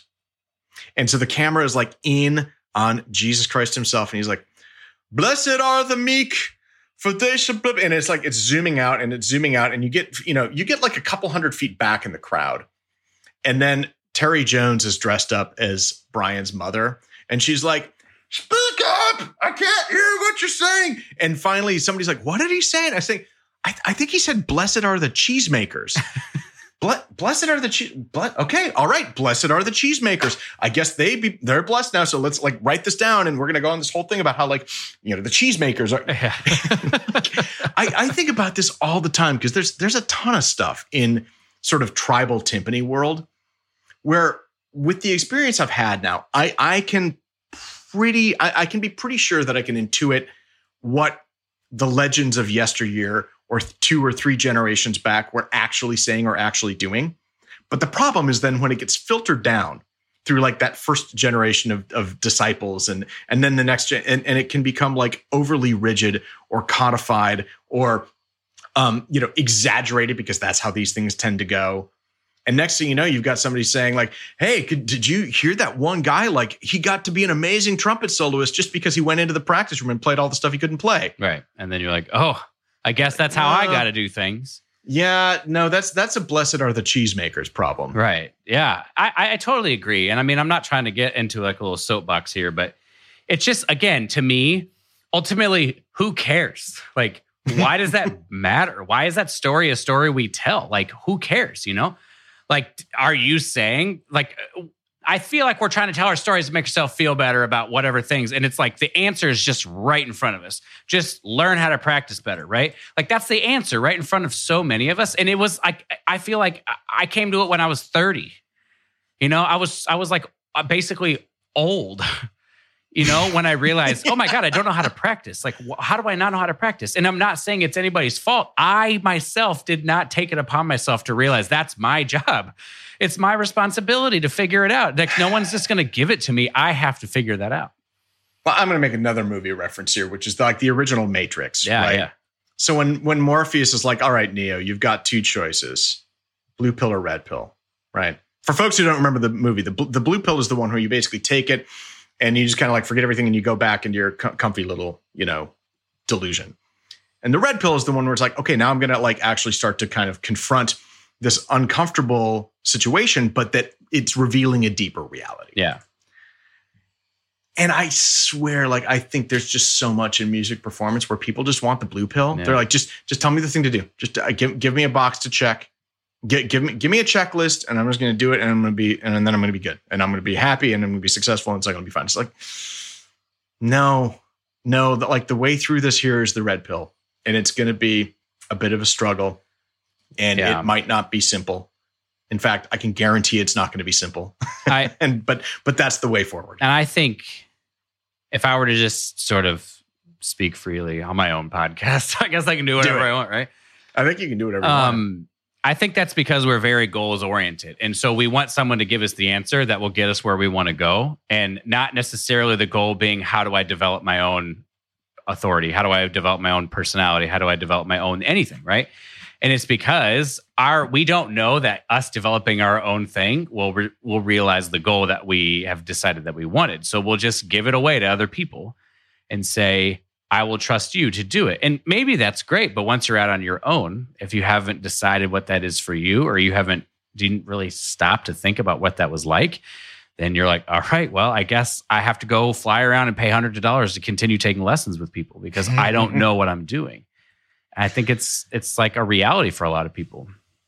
I've had the same feeling about goals, and again, how even the word can be thorny or imprecise, right? Getting back to that idea that there's a lot of like imprecise language that we have in music, because on my very one-page summary, it says, yeah, you need to have specific and well-defined goals. What that's alluding to is that in my mind, goals exist on this like continuum that's almost like a zoom level, right? So one of the fun things about my previous science job was I had access to all of these incredibly expensive microscopes. One of them was called an atomic force microscope, where you could go down and like actually image individual atoms and stuff like this. The other one was called a scanning electron microscope. So if you've ever seen those pictures of like bug eyes and like stuff like that, where it's like all grayscale, and like that's one way you can do it. But the crazy thing about these tools is they let you go through these sort of different zoom levels of reality, right? So from like, individual atoms to like bigger and bigger, and then you've got like a human hair, and now you're back to like sort of actual reality. But in so doing, you've gone through like 10 different orders of magnitude, which is to say that like you've got a meter, you've got a millimeter, you've got a micrometer, nanometer. Like, so the reason it's called nanotechnology is because we were working on the nanometer scale, which is 1 × 10⁻⁹. It's that much smaller than a meter. Can you show me with your hands how small that is? It's really small. It's really small. If anyone wants to do this, what you can go to my website. I have sort of the notoriety of creating what I believe still to be the smallest ever portrait of Homer Simpson. And I did this with this atomic force microscope tool at like the nanometer scale. That's awesome. Why does any of this matter? Am I just like riffing here? It matters because for me, this is how I think about goals. You can have extremely focused, extremely targeted specific goals that are like at the nanometer scale. And then you can back up and you're like, well, how do these collections of goals that might be like, what am I trying to do tonight in the practice room? How do these relate to my larger scale goals? So like, what is my week plan? How does that relate to my 6-month plan? How does that relate to my 2-year plan? How does that relate to my 5-year plan? And as you get zoom back further and further and further, the nature of the goals changes. And so too do I think like the motivation behind them probably needs to change too. And that's where you start to realize, like, is the goal there in place to be building your process and figuring out like, how you can get better and how you can keep pushing your potential? Or is this goal actually, when you zoom out, part of this illusory thing where it's like, no, I just got to get a job? Yeah. Can I tell you like basically where I'm at as a human being right now so I can get your thoughts? What I've been thinking about a lot recently, and this does not apply 100% to this, because to like win a job in an orchestra, if that's your goal, it kind of has to be your goal, right?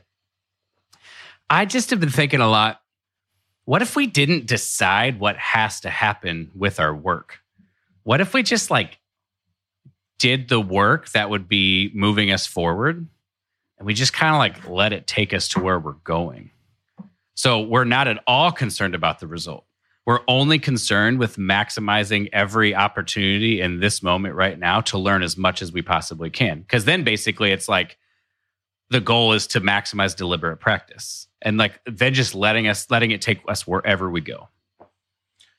I mean, you basically are describing the place I got to by like roughly somewhere between 2009 and 2010. That is the mindset I sort of like organically fell into. And the way it happened was, yes, reading about the deliberate practice methodology from all of the research that was, in these books that were being published, but then also just like reflecting on my own experience, which was working, as a steadily employed scientist in Chicago, but then also playing a ton, right? Like I had finished in Civic, but then I was also freelancing all over the place. I was, playing in the Southwest Michigan Symphony and playing in the Illinois Symphony and playing in Madison Symphony. Like, this, as I'm sure the sort of constellation of freelance orchestras around Chicago. And I was having a blast, and like I had a house, so I could have this like back room that I renovated that had my timpani there. I had a way to practice every day. I was doing this. I was basically living the thing you were describing, which was like, I'm focused on my process to be able to do this, and like whatever results from this, cool. Now, I was going into these auditions, taking them. It wasn't just a lark. Like I really did want to do well at them, but the reason I wanted to do well was because my goal was not win a job in a major orchestra. My goal, my large scale zoomed out goal was, I want to play timpani performing in ensembles at the highest possible level. Yeah. Now, that's probably going to happen in one of these jobs. And so, a career change from being scientist and freelancing to doing this other thing, like potentially at the Met, facilitates that larger goal. Yeah. But the thing is, and I say this, some people have asked me, so they're like, really, are you serious? But I can tell you, like, if it had never worked out for me, if I, look, my final round vote at the Met was 7-6. It's like, come on, right?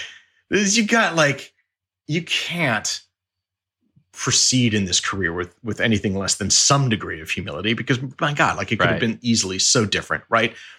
If that hadn't worked out, and if nothing had ever worked out, I mean, yeah, like I would have liked to be performing at an ever higher level, playing timpani on ensembles. But the reality was, like, what I was doing there was pretty cool. Yeah. Like I was getting to work with a lot of great musicians and conductors, and getting to do this, and I was refining it, and like it wasn't going to be the end of the world if I just kept doing that.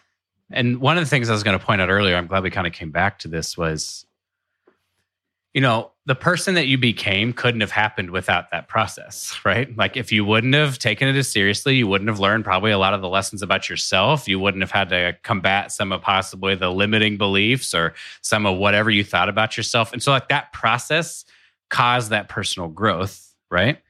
And and so in many ways, it's like, regardless of the outcome of the process, you already won. Like you already succeeded. Like you're a better, more focused, more determined person simply by doing it. Now, the cool part is like anybody can do that, right? Like it doesn't have to be reserved for the people who are going to win a job in the Met. It could be reserved for someone who's like 40 years old, like an IT guy who just wants to get a little bit better at the trumpet.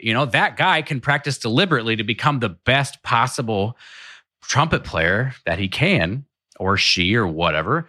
But with the idea being, what can I learn about myself in the process of realizing that like I can use this discipline to push those limits? Oh, totally.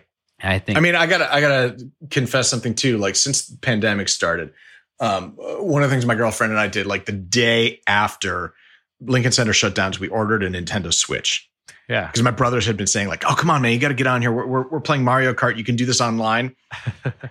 And so we started playing Mario Kart 8 Deluxe, which is like a blast for anyone who's not been playing it. It's, it's an extension of all the old great, Super Nintendo N64 kart games. But it provides like such a great test bed for this, because I love playing it and I love like being with my friends and my family and everybody and doing this. And we're also kind of competitive, friendly. So, and so you can, find YouTube videos of people like really optimizing their racing tactics and, figure out the right car and do this. And, then I thought I got like pretty good and was like doing pretty well at this and like, all right, this is fun. And then just the other day I realized, oh, wait a minute. When you do the time trials, when you're not racing against anybody else but yourself, you can actually go to like the Nintendo online world and look at the current world record holders for these particular tracks. And you can download that little ghost cart and race against it. And that was so humbling. Right. Because I was sitting there on a track and I was like, yeah, 2 minutes, 9 seconds. Like that's pretty good. All right. Like I used to be at like 2:21, but I got it down quite a bit. And then I download this world record ghost and it's like 1:51. Yeah. And I'm just like, what? This is like, and like, it's almost poignant to me because I can see how like, if I was somebody who never played this game before, I would look at that and I'd be like, they're cheating. They're absolutely cheating. There's no way you can do that. I think that's the same as when, travelers in 2000 BC came across the Great Pyramid of Giza and they're like, nope, aliens made it, or gods, something. No, that's not possible by humans. Yeah. Yeah. And it's this experience of like, once you see, when you've experienced how that accumulated work builds, you can start to see how you get to some crazy end result that otherwise looks like magic. Yeah. I don't have any problem admitting this. I've spent a lot of my life watching speedrunners because I played video games when I was younger and I don't really have time to do it anymore. But like, if I'm eating lunch or something like that, I'll watch speedrunners. And there's a few really important lessons I've learned. One, they practice like crazy. Oh, yeah. Like it's hours and hours and hours and hours of doing runs. And then they have what are called splits, right? It's a live split where basically they can determine an amount of time. So like in Mario Kart, a split might just be one track, right? And then the next track and then a track. Or if it's a game like Super Mario World, it might be beating each world as a split. And so they hit it, and then they have their previous splits. They have their best ever splits, and it tells them how they're doing compared. So they're basically getting continuous feedback on whether or not they're improving or not. Now, it's happening literally as we speak. There is a thing called the Big 20. And it is a race of people who are playing 20 Nintendo games with certain parameters. And the run lasts about like 3 hours and 15 minutes or something. And so people have been preparing for it. I was sort of like watching like the beginnings of it just before we got on here. Oh, that's cool. And I was watching one particular streamer. I just happened to catch a stream. I rarely watch a live stream. It's usually on YouTube. And I was catching one streamer. This is so important. He was saying, somebody was asking him, like, are you concerned with trying to get the world record for this Big 20 race run? And he said, honestly, not really, because that's outside of my control. It's dependent upon other people and how they do. And he said, I would much rather be concerned about trying to do the best that I can do because that's in my control. I was like, here's this dude streaming for 30 people giving like world-class advice on how we should all view all of this. You don't go to an audition thinking about you're going to win. You're going to go to an audition, try to do the better than last time in some sort of measurable way. Yep. Yeah, absolutely. It's crazy to me. So this gets back to another really key point, because one of the things that feedback lets you do is that I would record all of my audition rounds. It's easier for me to do this because I've got like a stick case and I can like put the recorder in there and like kind of hide it, But like, my God, this information for my overall process was absolutely invaluable. Right. I would do this thing where I would like leave the round. I would have just played and I'd go back to the green room, put my headphones back on because I'm like not one of those guys who's like chatting up everybody and like, hey, buddy. No, I'm just like keeping to myself. And I immediately write in my little music journal, how do I think it went? Like, what is my impression of how the round just went? And at some point, I'm going to listen back to my recording of that Right. round. When I first started doing this, it was horrifying because like I thought I was nailing it. And I listened back to the recording. I was like, oh my God, no. So like these things were divergent, right? But over time, as my perception got better and keener, and I was putting in smarter practice, these things started to converge closer and closer and closer until my sort of real-time awareness was maybe not perfectly matching reality, but a whole lot closer. Yeah.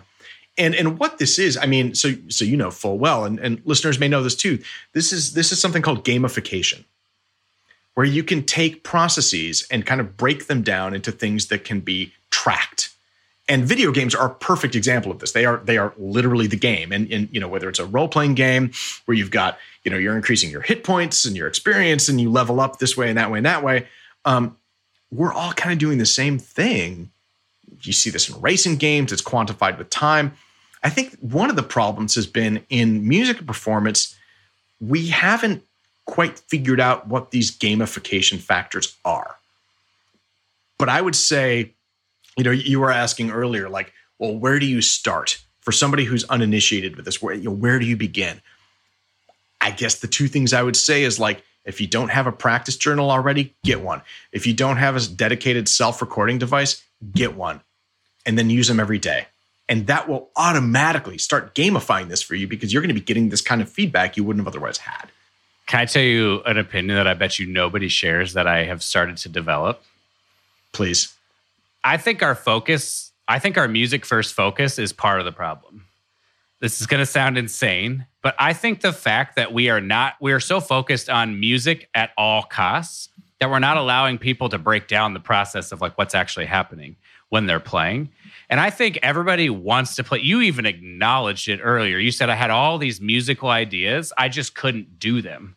And so you had to focus on the process. And there's like paying attention to a bit of physicality in this. And there's a bit of like trying to figure out, are there commonalities between people who do these things at a high level? Like in terms of physical, in terms of the feel of it. Like I've started to play a lot more, not necessarily purely by feel, but letting feel be a determiner if I'm on the right track.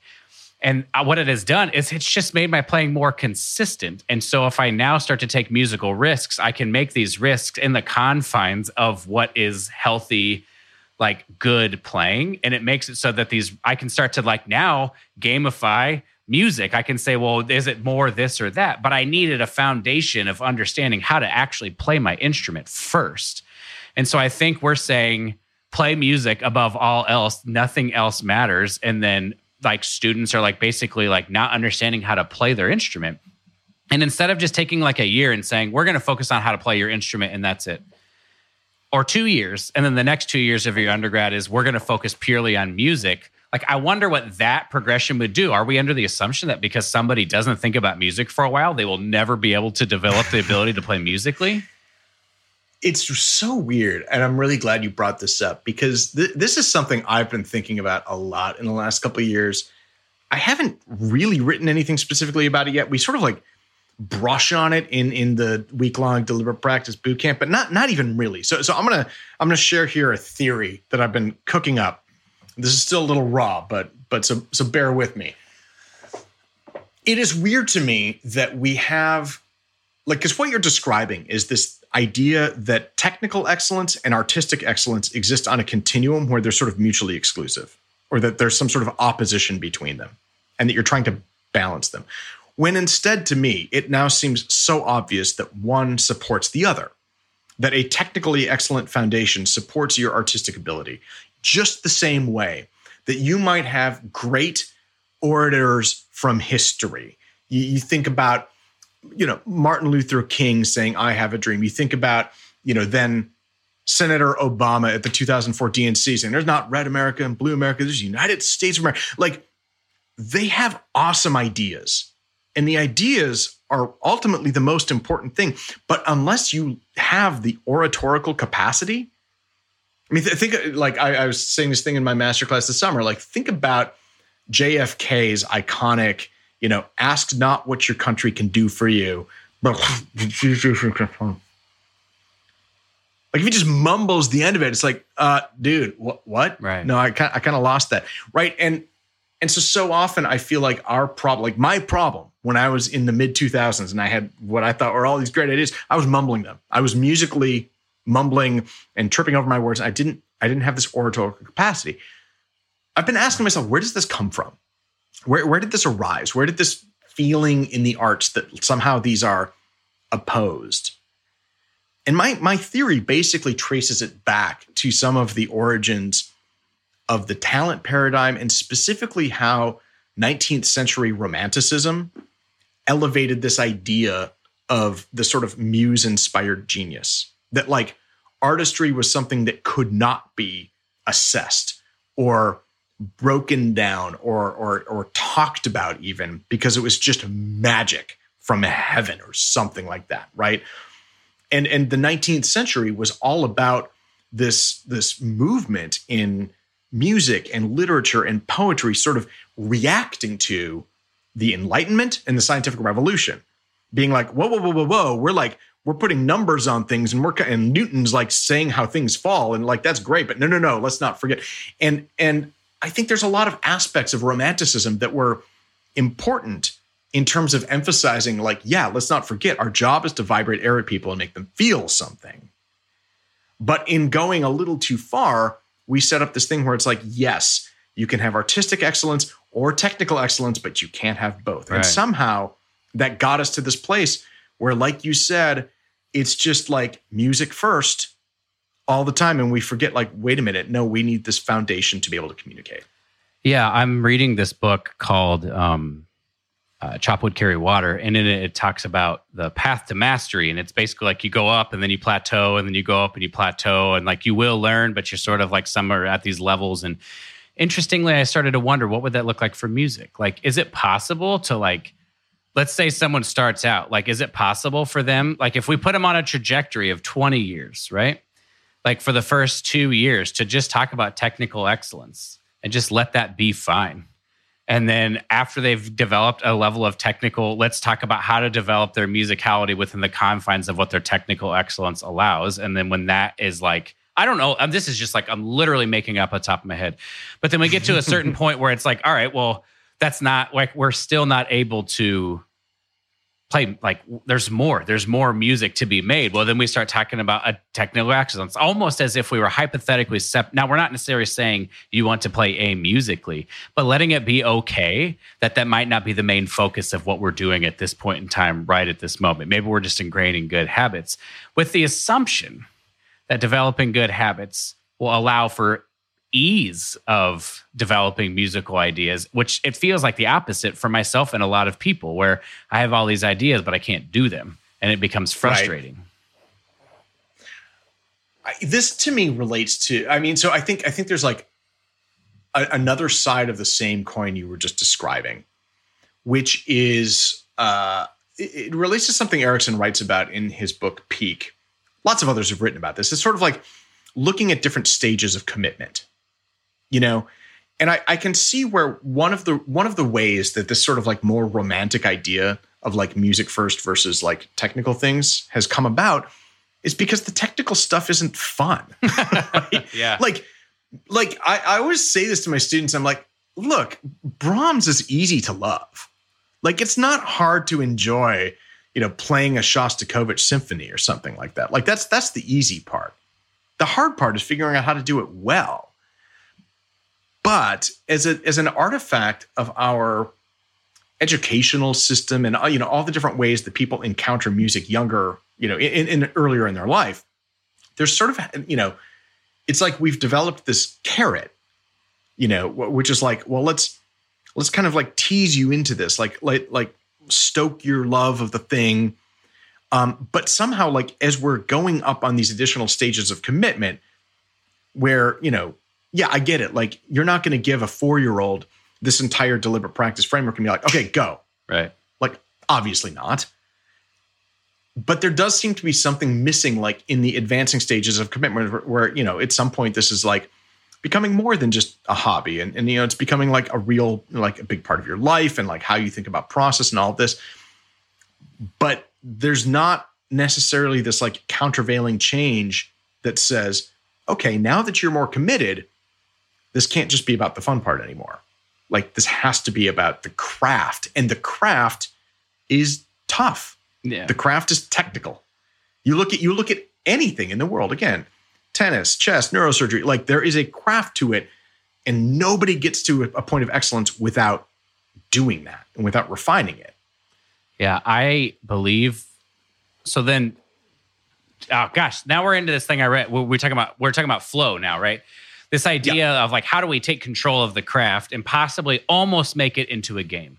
Of like, can I do a little bit more than last time? How, and like, what is required? And I would love your opinion on this as someone who spent like a lot of time with the scientific method and observing data and stuff like that. I think then we have to start defining ways that we can have observable progress within our practice sessions so that we can start to see, am I improving? Am I not improving? Like, if I'm not improving, how do I, like, what's not improving about it? So that way you can go back to the plan that you've made. Everything becomes like a variable to manipulate rather than just like, I'm just going to show up and start playing and see what happens. You're so much more in control of the way you're learning and the way you're approaching it. 100%. And I got to say, I think one of the most important things I did during my time in Civic, and again, this was almost accidental, and it just came about because I was fortunate to make a group of friends there where we were all, similarly inclined toward sort of refining our processes. Yeah, we were taking auditions, but we were really into the idea of like, how are we practicing and doing this? And at that point, at least in the mid-2000s, when you were in Civic, you got access to Symphony Center in Chicago, and you could sign out Buntrock Hall. So Buntrock Hall is this like large rehearsal space in Symphony Center, not like on stage where the CSO performs, but one of these really, really big rehearsal rooms where even the CSO will sometimes have auditions and prelim rounds and stuff like this. And we would sign this out, and we would set up the screen, and we would play mocks for each other. And this part is critical. We all played different instruments. So I was playing mocks for brass players and wind players. They were playing mocks for me and like another percussionist. And we were starting to like figure out like, oh, here are some of the variables and the factors and the criteria that really matter when it comes down to playing a blind audition. Because if you only ever play for other trumpet players or other timpanists, you get inevitably bogged down in tribal. Well, no, my teacher says you got to use the stick this way. It's like, nobody cares. Nobody cares about that. And you think about like, especially for a timpani audition, who am I auditioning for? There's not going to be any timpanists on that jury. Like by definition. In fact, the only time there was ever a timpanist on the jury was at the Met because we have two timpanists. Mm-hmm. The rest of the time, my job is to be persuasive for brass players, wind players, it's an and interesting string players. Perspective. And so we had this. It's an interesting perspective, because I mean, I have something to ask you about after, but like, yeah, I mean, tuba players are going to be the same thing, but they at least have brass players. I mean, not that other percussionists, but I do understand it to be a separate discipline between like a percussion, like the section, the battery, and then the timpani players. Like that's why you have a timpanist and then a percussion section. Correct. Oh yeah, totally correct. And this was one of the things that got me fixated on this idea of what is the observable, measurable progress here. I was recording all of these mocks. I was like seeing, first of all, am I executing what I want to be executing? Or am I like falling short, due to like flaws in my preparation? And then once I'm doing that, how's it landing? Do people dig it? And, it's not 100% that like the feedback I'm going to get is always, sometimes we're all human and sometimes we hear things weird and somebody says, that sounded a little sharp, and okay, maybe it was actually flat and timpani are strange. But that feedback, it wasn't just gold, it was platinum, right? Like I was, by the end of my process, I was sort of like weighting virtually everything I was doing to that kind of feedback. And measuring my own progress in terms of like, is this working for a set of ears that are intelligent and musically experienced, but that don't play timpani, That's my criteria for success. How do you determine then your own authority versus everybody else's opinion? Like, yeah. So this is funny because during my boot camp, I kind of run people through what was my structure for isolating some of, I call it this like hierarchical relationship of elements of musicianship. And, I think intuitively we understand that things like time and rhythm and intonation, these are fundamentals and they're objective, right? They're measurable. You can quantify them.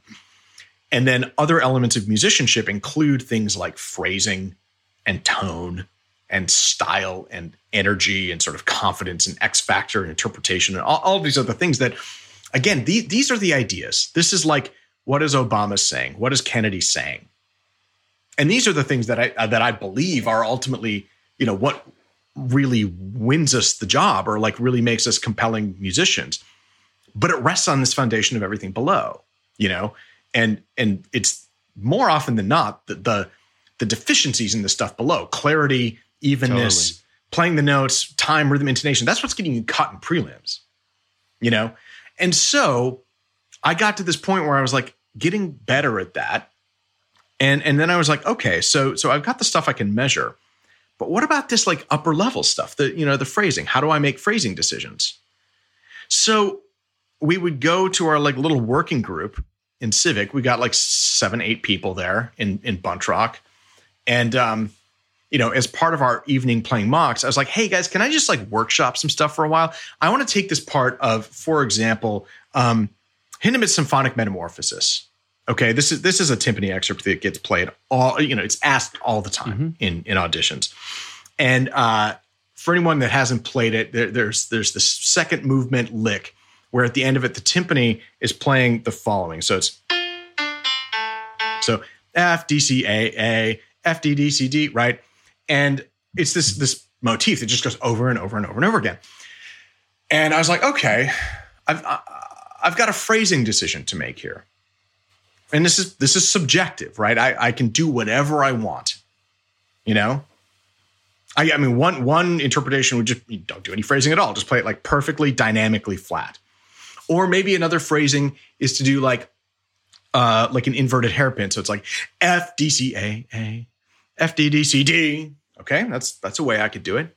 Or maybe option 3 is just a hairpin. So F, D, C, A, F, D, D, C, D. Okay. So I workshopped this and I asked, my friend Sarah's like, I'm going to play this 3 different ways. Tell me which one you like. Option 1, 2, 3. Okay. Who liked option 1? I was like, one hand went up. I'm like, okay, cool. Who liked option 2? Another 1 or 2 hands went up. Who liked option 3? 7, 8 hands go up. I was like, okay, interesting. Hairpin then. All right. Now, I could have just stopped right there and said, my job is to like win votes and persuade people behind a screen. This one clearly seems to do that. And I could have just left it there. But, being a somewhat maniacally inquisitive, sciencey type person, I was like, I want to understand this. What's happening here? So I like repeated the experiment with a totally different group of people, basically same result. What's funny is now, like since then, so I mean, that was probably 2008 or so. For the last 12 years, I've like repeated this experiment in master classes and things all over the world, groups of timpanists, groups of flute players, just everything. And it consistently comes back. 80, 85% of the people prefer option 3. This was telling me something pretty important about artistry and how you might even start to gamify these elements that seemingly are totally subjective. And I was like, okay, there has got to be a compelling explanation for why people prefer this phrasing so much. And what I contend in all of this now is, trying to wrap up the story. Musicality is not random, right? It's not just whatever you feel. It's not just totally subjective. In almost all of these cases where I would do that experiment or I do an experiment with Beethoven 9 or Elgar Enigma variations or any of these other things, I would be able to go to the score or look at the bigger context of the movement or the orchestration or something and find an explanation for like, this is why people tend to prefer this. And my explanation for that Hindemith example is that Well, it's this sort of like modal situation, but you still have a pseudo tonic and dominant, right? It's D minor-ish. Mm-hmm. So the A is the dominant, the D is the tonic. There's this phrasing idea throughout most of classical era, certainly going into the romantic, where you sort of like lean into the dominant and you relax into the tonic, right? Tension and release. You stress the 5. And so if nothing else, like what I was doing that. F, D, C, A, F, D, D, C, D, right? So that conforms with this bigger phrasing idea that people tend to just recognize. And, you could almost say that this is like, it's almost like musical pheromones or something, right? Where like, you're not even conscious that this is happening. It's just like, well, I'm kind of attracted to that for some reason I don't even know, but I kind of like that one.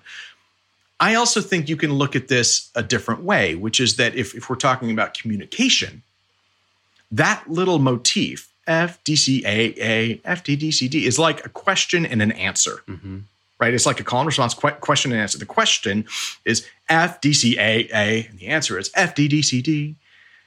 And if you just think about like linguistics, like throughout the course of this podcast, we've been asking each other questions. What always happens to our voice when we ask a question?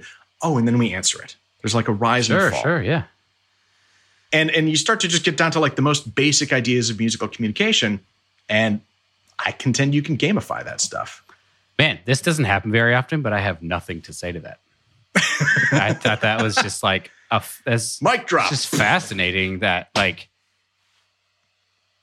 if there's one thing I would say about it is I think that you would start to see the people who have come up with these kinds of ideas then are people who just don't like take a coincidence and just say, cool, that's good. Like there's a desire to know more. It seems like, for me, that's been very true. It's like I started with a simple, I was auditioning for the Chicago Symphony in 2017.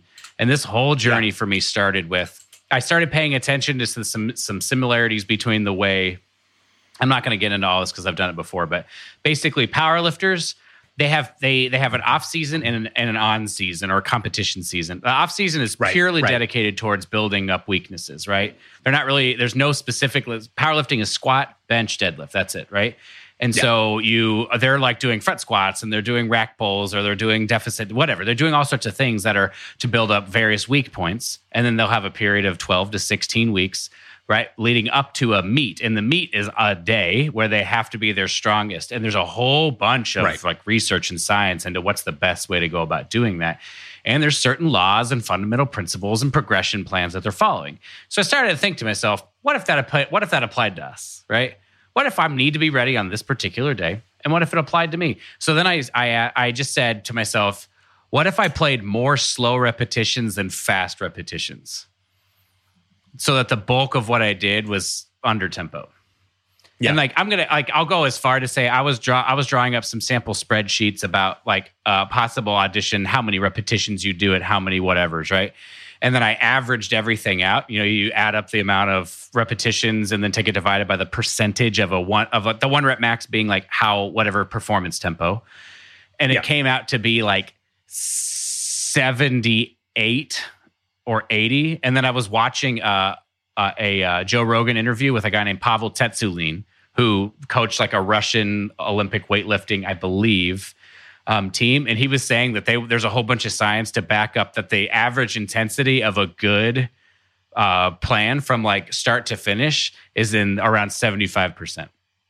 So I just sort of fell into it, right? I wasn't trying to do that. But to me, it is fascinating because that gives us something to like base our progression around, right? Even just that sentence. And I don't know. I was just endlessly curious. I just like kept asking, like, what if there's more behind? Not just like, oh, that's like a cool thought and to leave it, but like, what if there's more layers to peel back? That's what it sounds like you were trying to do too. And you came up with this theory that ended up holding true. The reason I went through that whole thing is like anybody can do this. You just have to like keep digging. Yeah. Oh, totally. And I tell you, man, like it was a really interesting experience because again, mid 2000s, like around the time I was in Civic, I was feeling super insecure about all this stuff. I was like, I know I'm not good enough. I was just good enough to get into like Civic as a sub. I want to be going after this, but I don't know how. I don't know what I'm doing. Maybe I should go back to music school. But to do that, I was going to have to like quit my job and like lose my source of support and being able to do this for the long haul. And so instead, I started asking around my friends that were in civic and, who were enrolled at like master's degrees at Northwestern or, DePaul or Roosevelt, And when I asked them like, okay, so what are you doing in your master's degree? They're like, yeah, well, basically I have to play in school orchestra, and I'm taking some kind of perfunctory classes. But the main thing I'm doing is I have a great teacher and I'm practicing my ass off. And I thought, oh, okay. Like, I guess maybe I don't have to go back to school. I'll do that. So what I just need to do is like find good, consistent teachers. So I was in this weird position where because I was self-sufficient, I was like auditioning teachers, not the other way around. So I would go, people would graciously agree and we do a sort of trial lesson. And, again, this sounds super arrogant, but like more than anything else, I was sort of like figuring out, is this relationship going to work for me? And in going through that, I would have this sort of like almost litmus test of like a handful of questions I'd be asking or kind of figuring out their process. And, there's the teachers out there where like they would play some cool thing on timpani and they do it. I'm like, wow, that was cool. Like, how did you do that? Or how did you arrive at that? Like, and why? And there's the teachers that would say like, well, because that's how it's done. Or like, that's how my teacher did it. Right. Or that's just like what I say. And I was like, okay, cool. All due respect.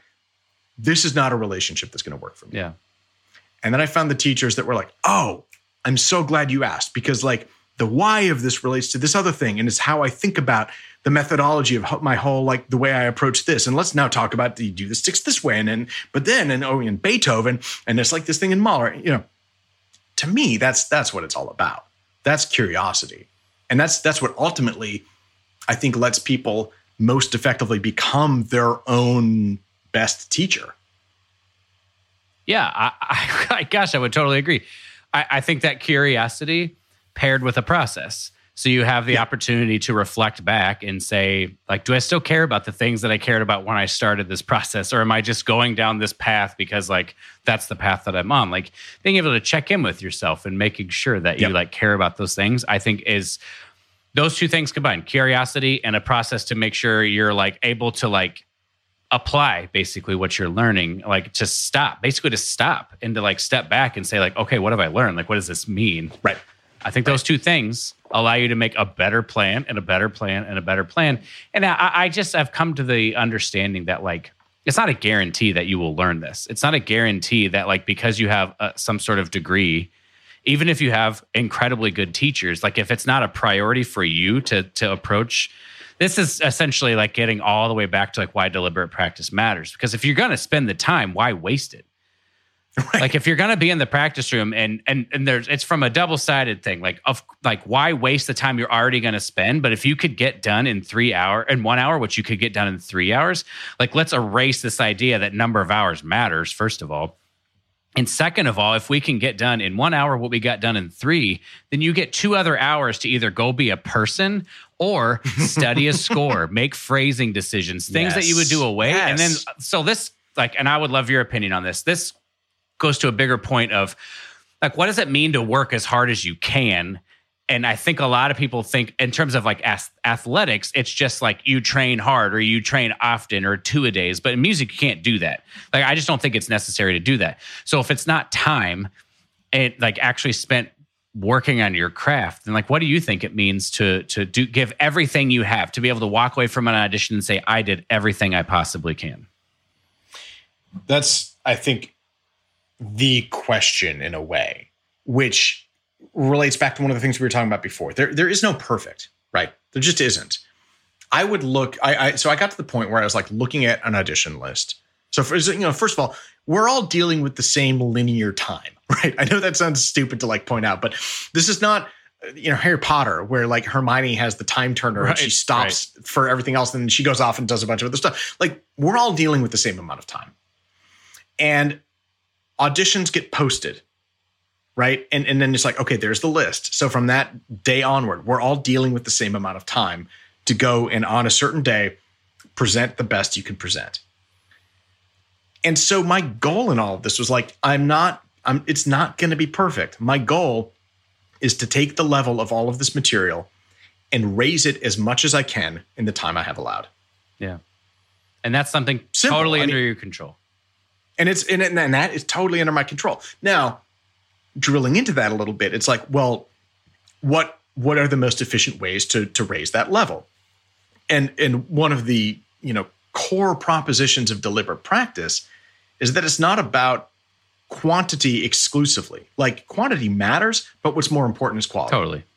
Just like you were saying, it is much more important to practice 1 really solid hour a day than 6 dumb hours, right? And if for no other reason than, again, like, I'm a drummer. I can put in a lot of hours a day and I'm not going to hurt myself. Brass players can't do this, right? You try to shed for 5 hours a day, you're going to hurt. That's why your I feel face. like somewhat uniquely qualified to be even asking these questions, because like I don't have all the time in the day beyond being busy. It's just, and so, sorry, I was just going to interject this here. One of the things that really helped me understand this was if you played for 15 minutes a day and that 15 minutes was the best playing you've ever done in your life, like that's just how you would start to play your instrument, right? Like that makes sense to us, right? But it doesn't matter the quantity. There's no magic amount of time that will ingrain good habits. It's what you're doing with that time that would ingrain the habits. And so if the same applies, then you just spend the amount of time you need to work on the things you need to work on, but keeping the quality high. So as soon as the quality start, ideally we're trying to get 100% return, right? Like 100% return on the efforts we're doing. We're trying to get all of that back and ingrained. Right. And so for me, anything below like 95 is just a waste of my time. Well, I get this question a lot, like in masterclass settings, especially, which is like, hold on a second. You were saying that you were like freelancing and auditioning and you were working a full-time engineering job. Like how did the hours even add up? Like what the heck? And my answer to that relates specifically to this because, yeah, I didn't have 10 hours a day to be on the drums, but I would argue I shouldn't be doing that. That's not a good or even efficient way to prepare for this. What I needed was 3 or 4 really focused hours a day on my instrument, coupled with another 3 to 4 really good hours a day of doing all of the other supporting activities to raise this level as efficiently as I could. Like you were talking about, score study, all of this stuff. But I would go a step further. I was recording all of my lessons. I was also generating transcripts from all of my lessons so that I could keep all of these notes organized and start to kind of thematically group things that I needed to be working on.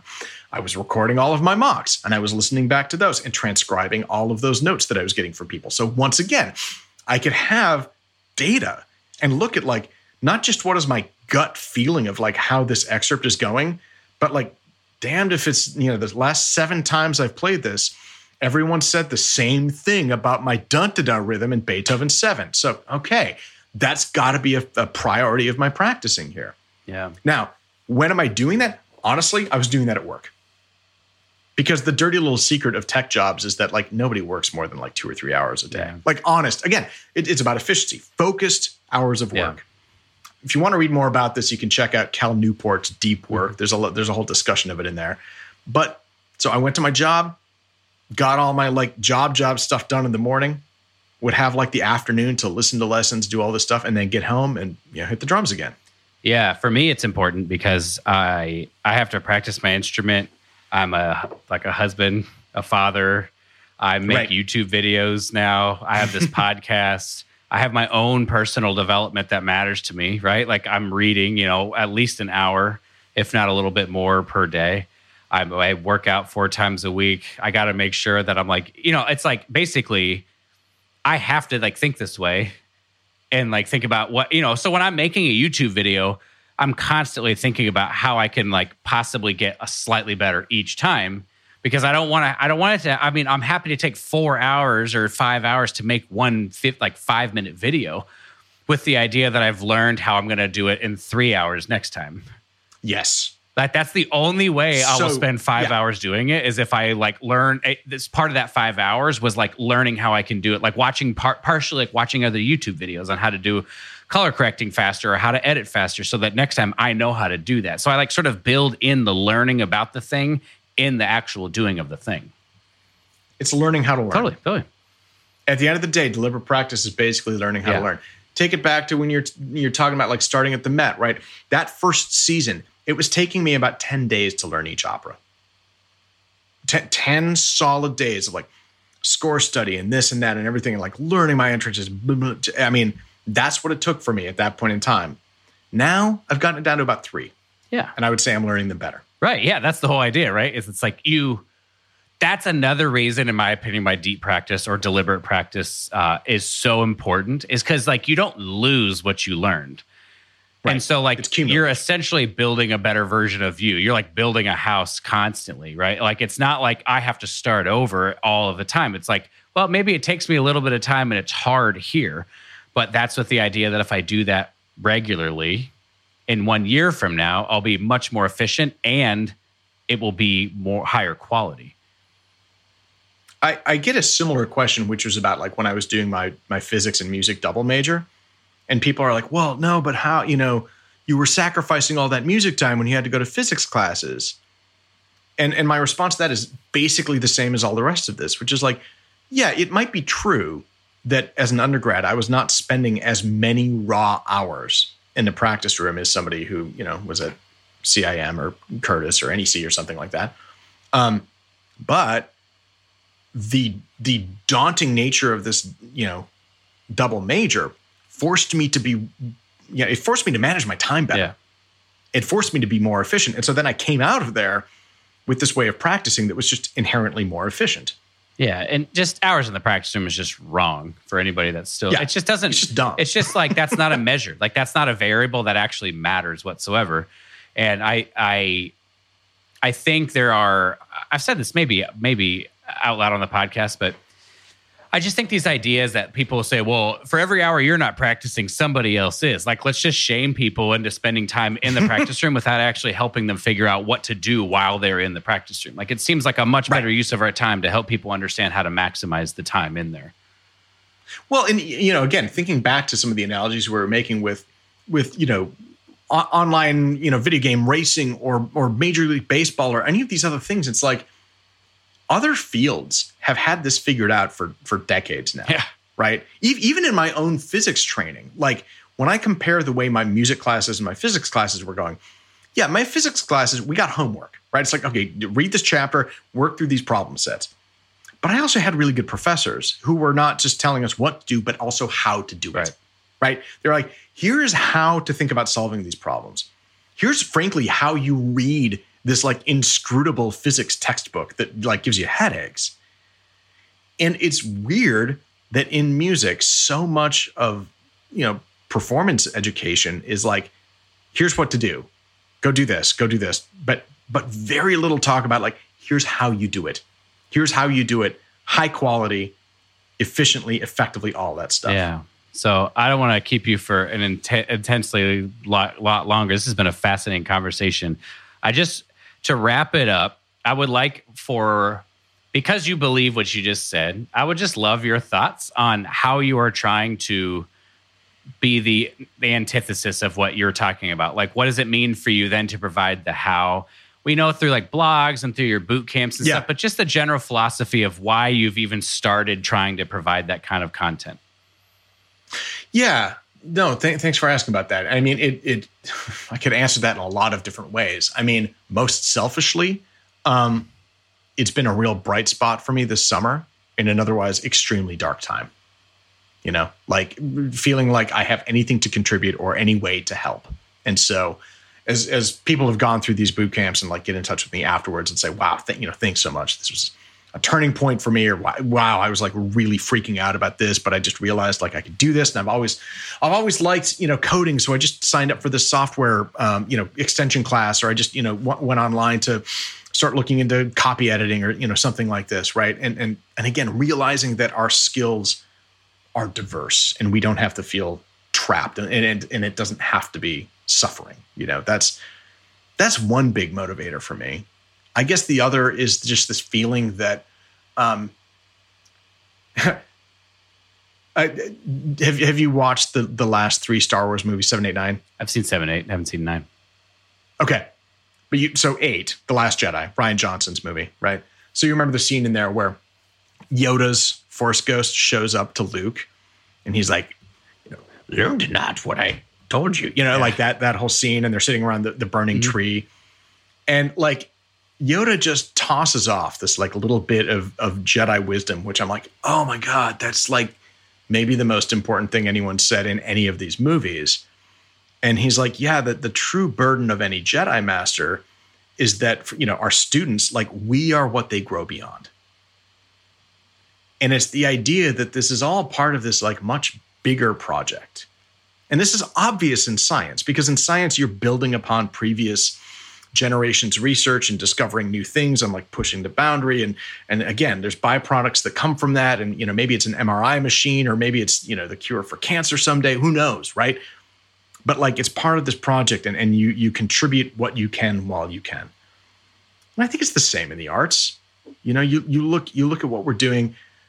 It's fascinating to me because the Met Opera has this online archive, just like the Berlin Phil Digital Concert Hall, right? So it's Met Opera on demand, and they have recordings going back to like the 1920s. Wow.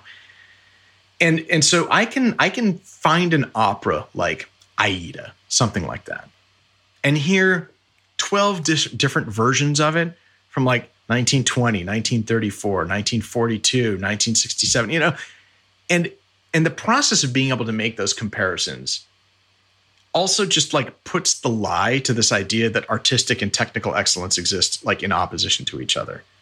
When you can hear things like that, you hear this progression where the level of playing has just never been higher. Like, you listen to these old recordings, and there's great things about them. There's like wonderful interpretations and all this other stuff.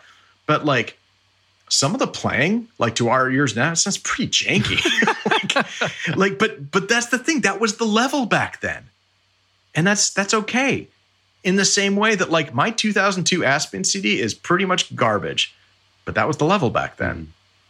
And so if I can be a part of that overall project of like raising the level, but also doing so like thoughtfully and intelligently, so that we can all, feel less kind of trapped as musicians and just like more broadly defined humans, I'm pretty cool with that.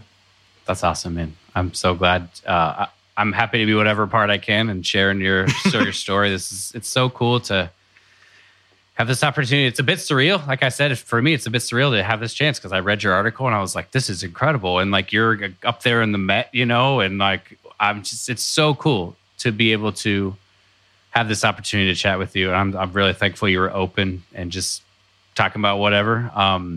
Thank you for this opportunity, man. Absolutely. Likewise. I loved it. If somebody is thinking to themselves, Jason sounds like a pretty sweet dude, and I need to get a hold of him to tell him that, what ways can they get a hold of you? Easiest, shortest way is just go to my website, jasonhaaheim.com, JASON, there's the about page, there's the contact page, all that stuff. I try to return all those emails within a day or two, and would love to hear from you. Awesome. So if you want to talk to Jason, take advantage of that. If you need to get a hold of me, you can find me at that'snotspit.com, at That's Not Spit on Facebook and Instagram. If you would like to leave a rating and a review on iTunes and tell us what you thought of this episode, that would be awesome. And do not forget to share it on social media so other people can find it. I'd like to thank Brandon Yoakum for his work on mastering this episode of the podcast. And most of all, I would like to thank you for listening. Stay strong, be kind to yourself, never stop growing, and we'll see you next time.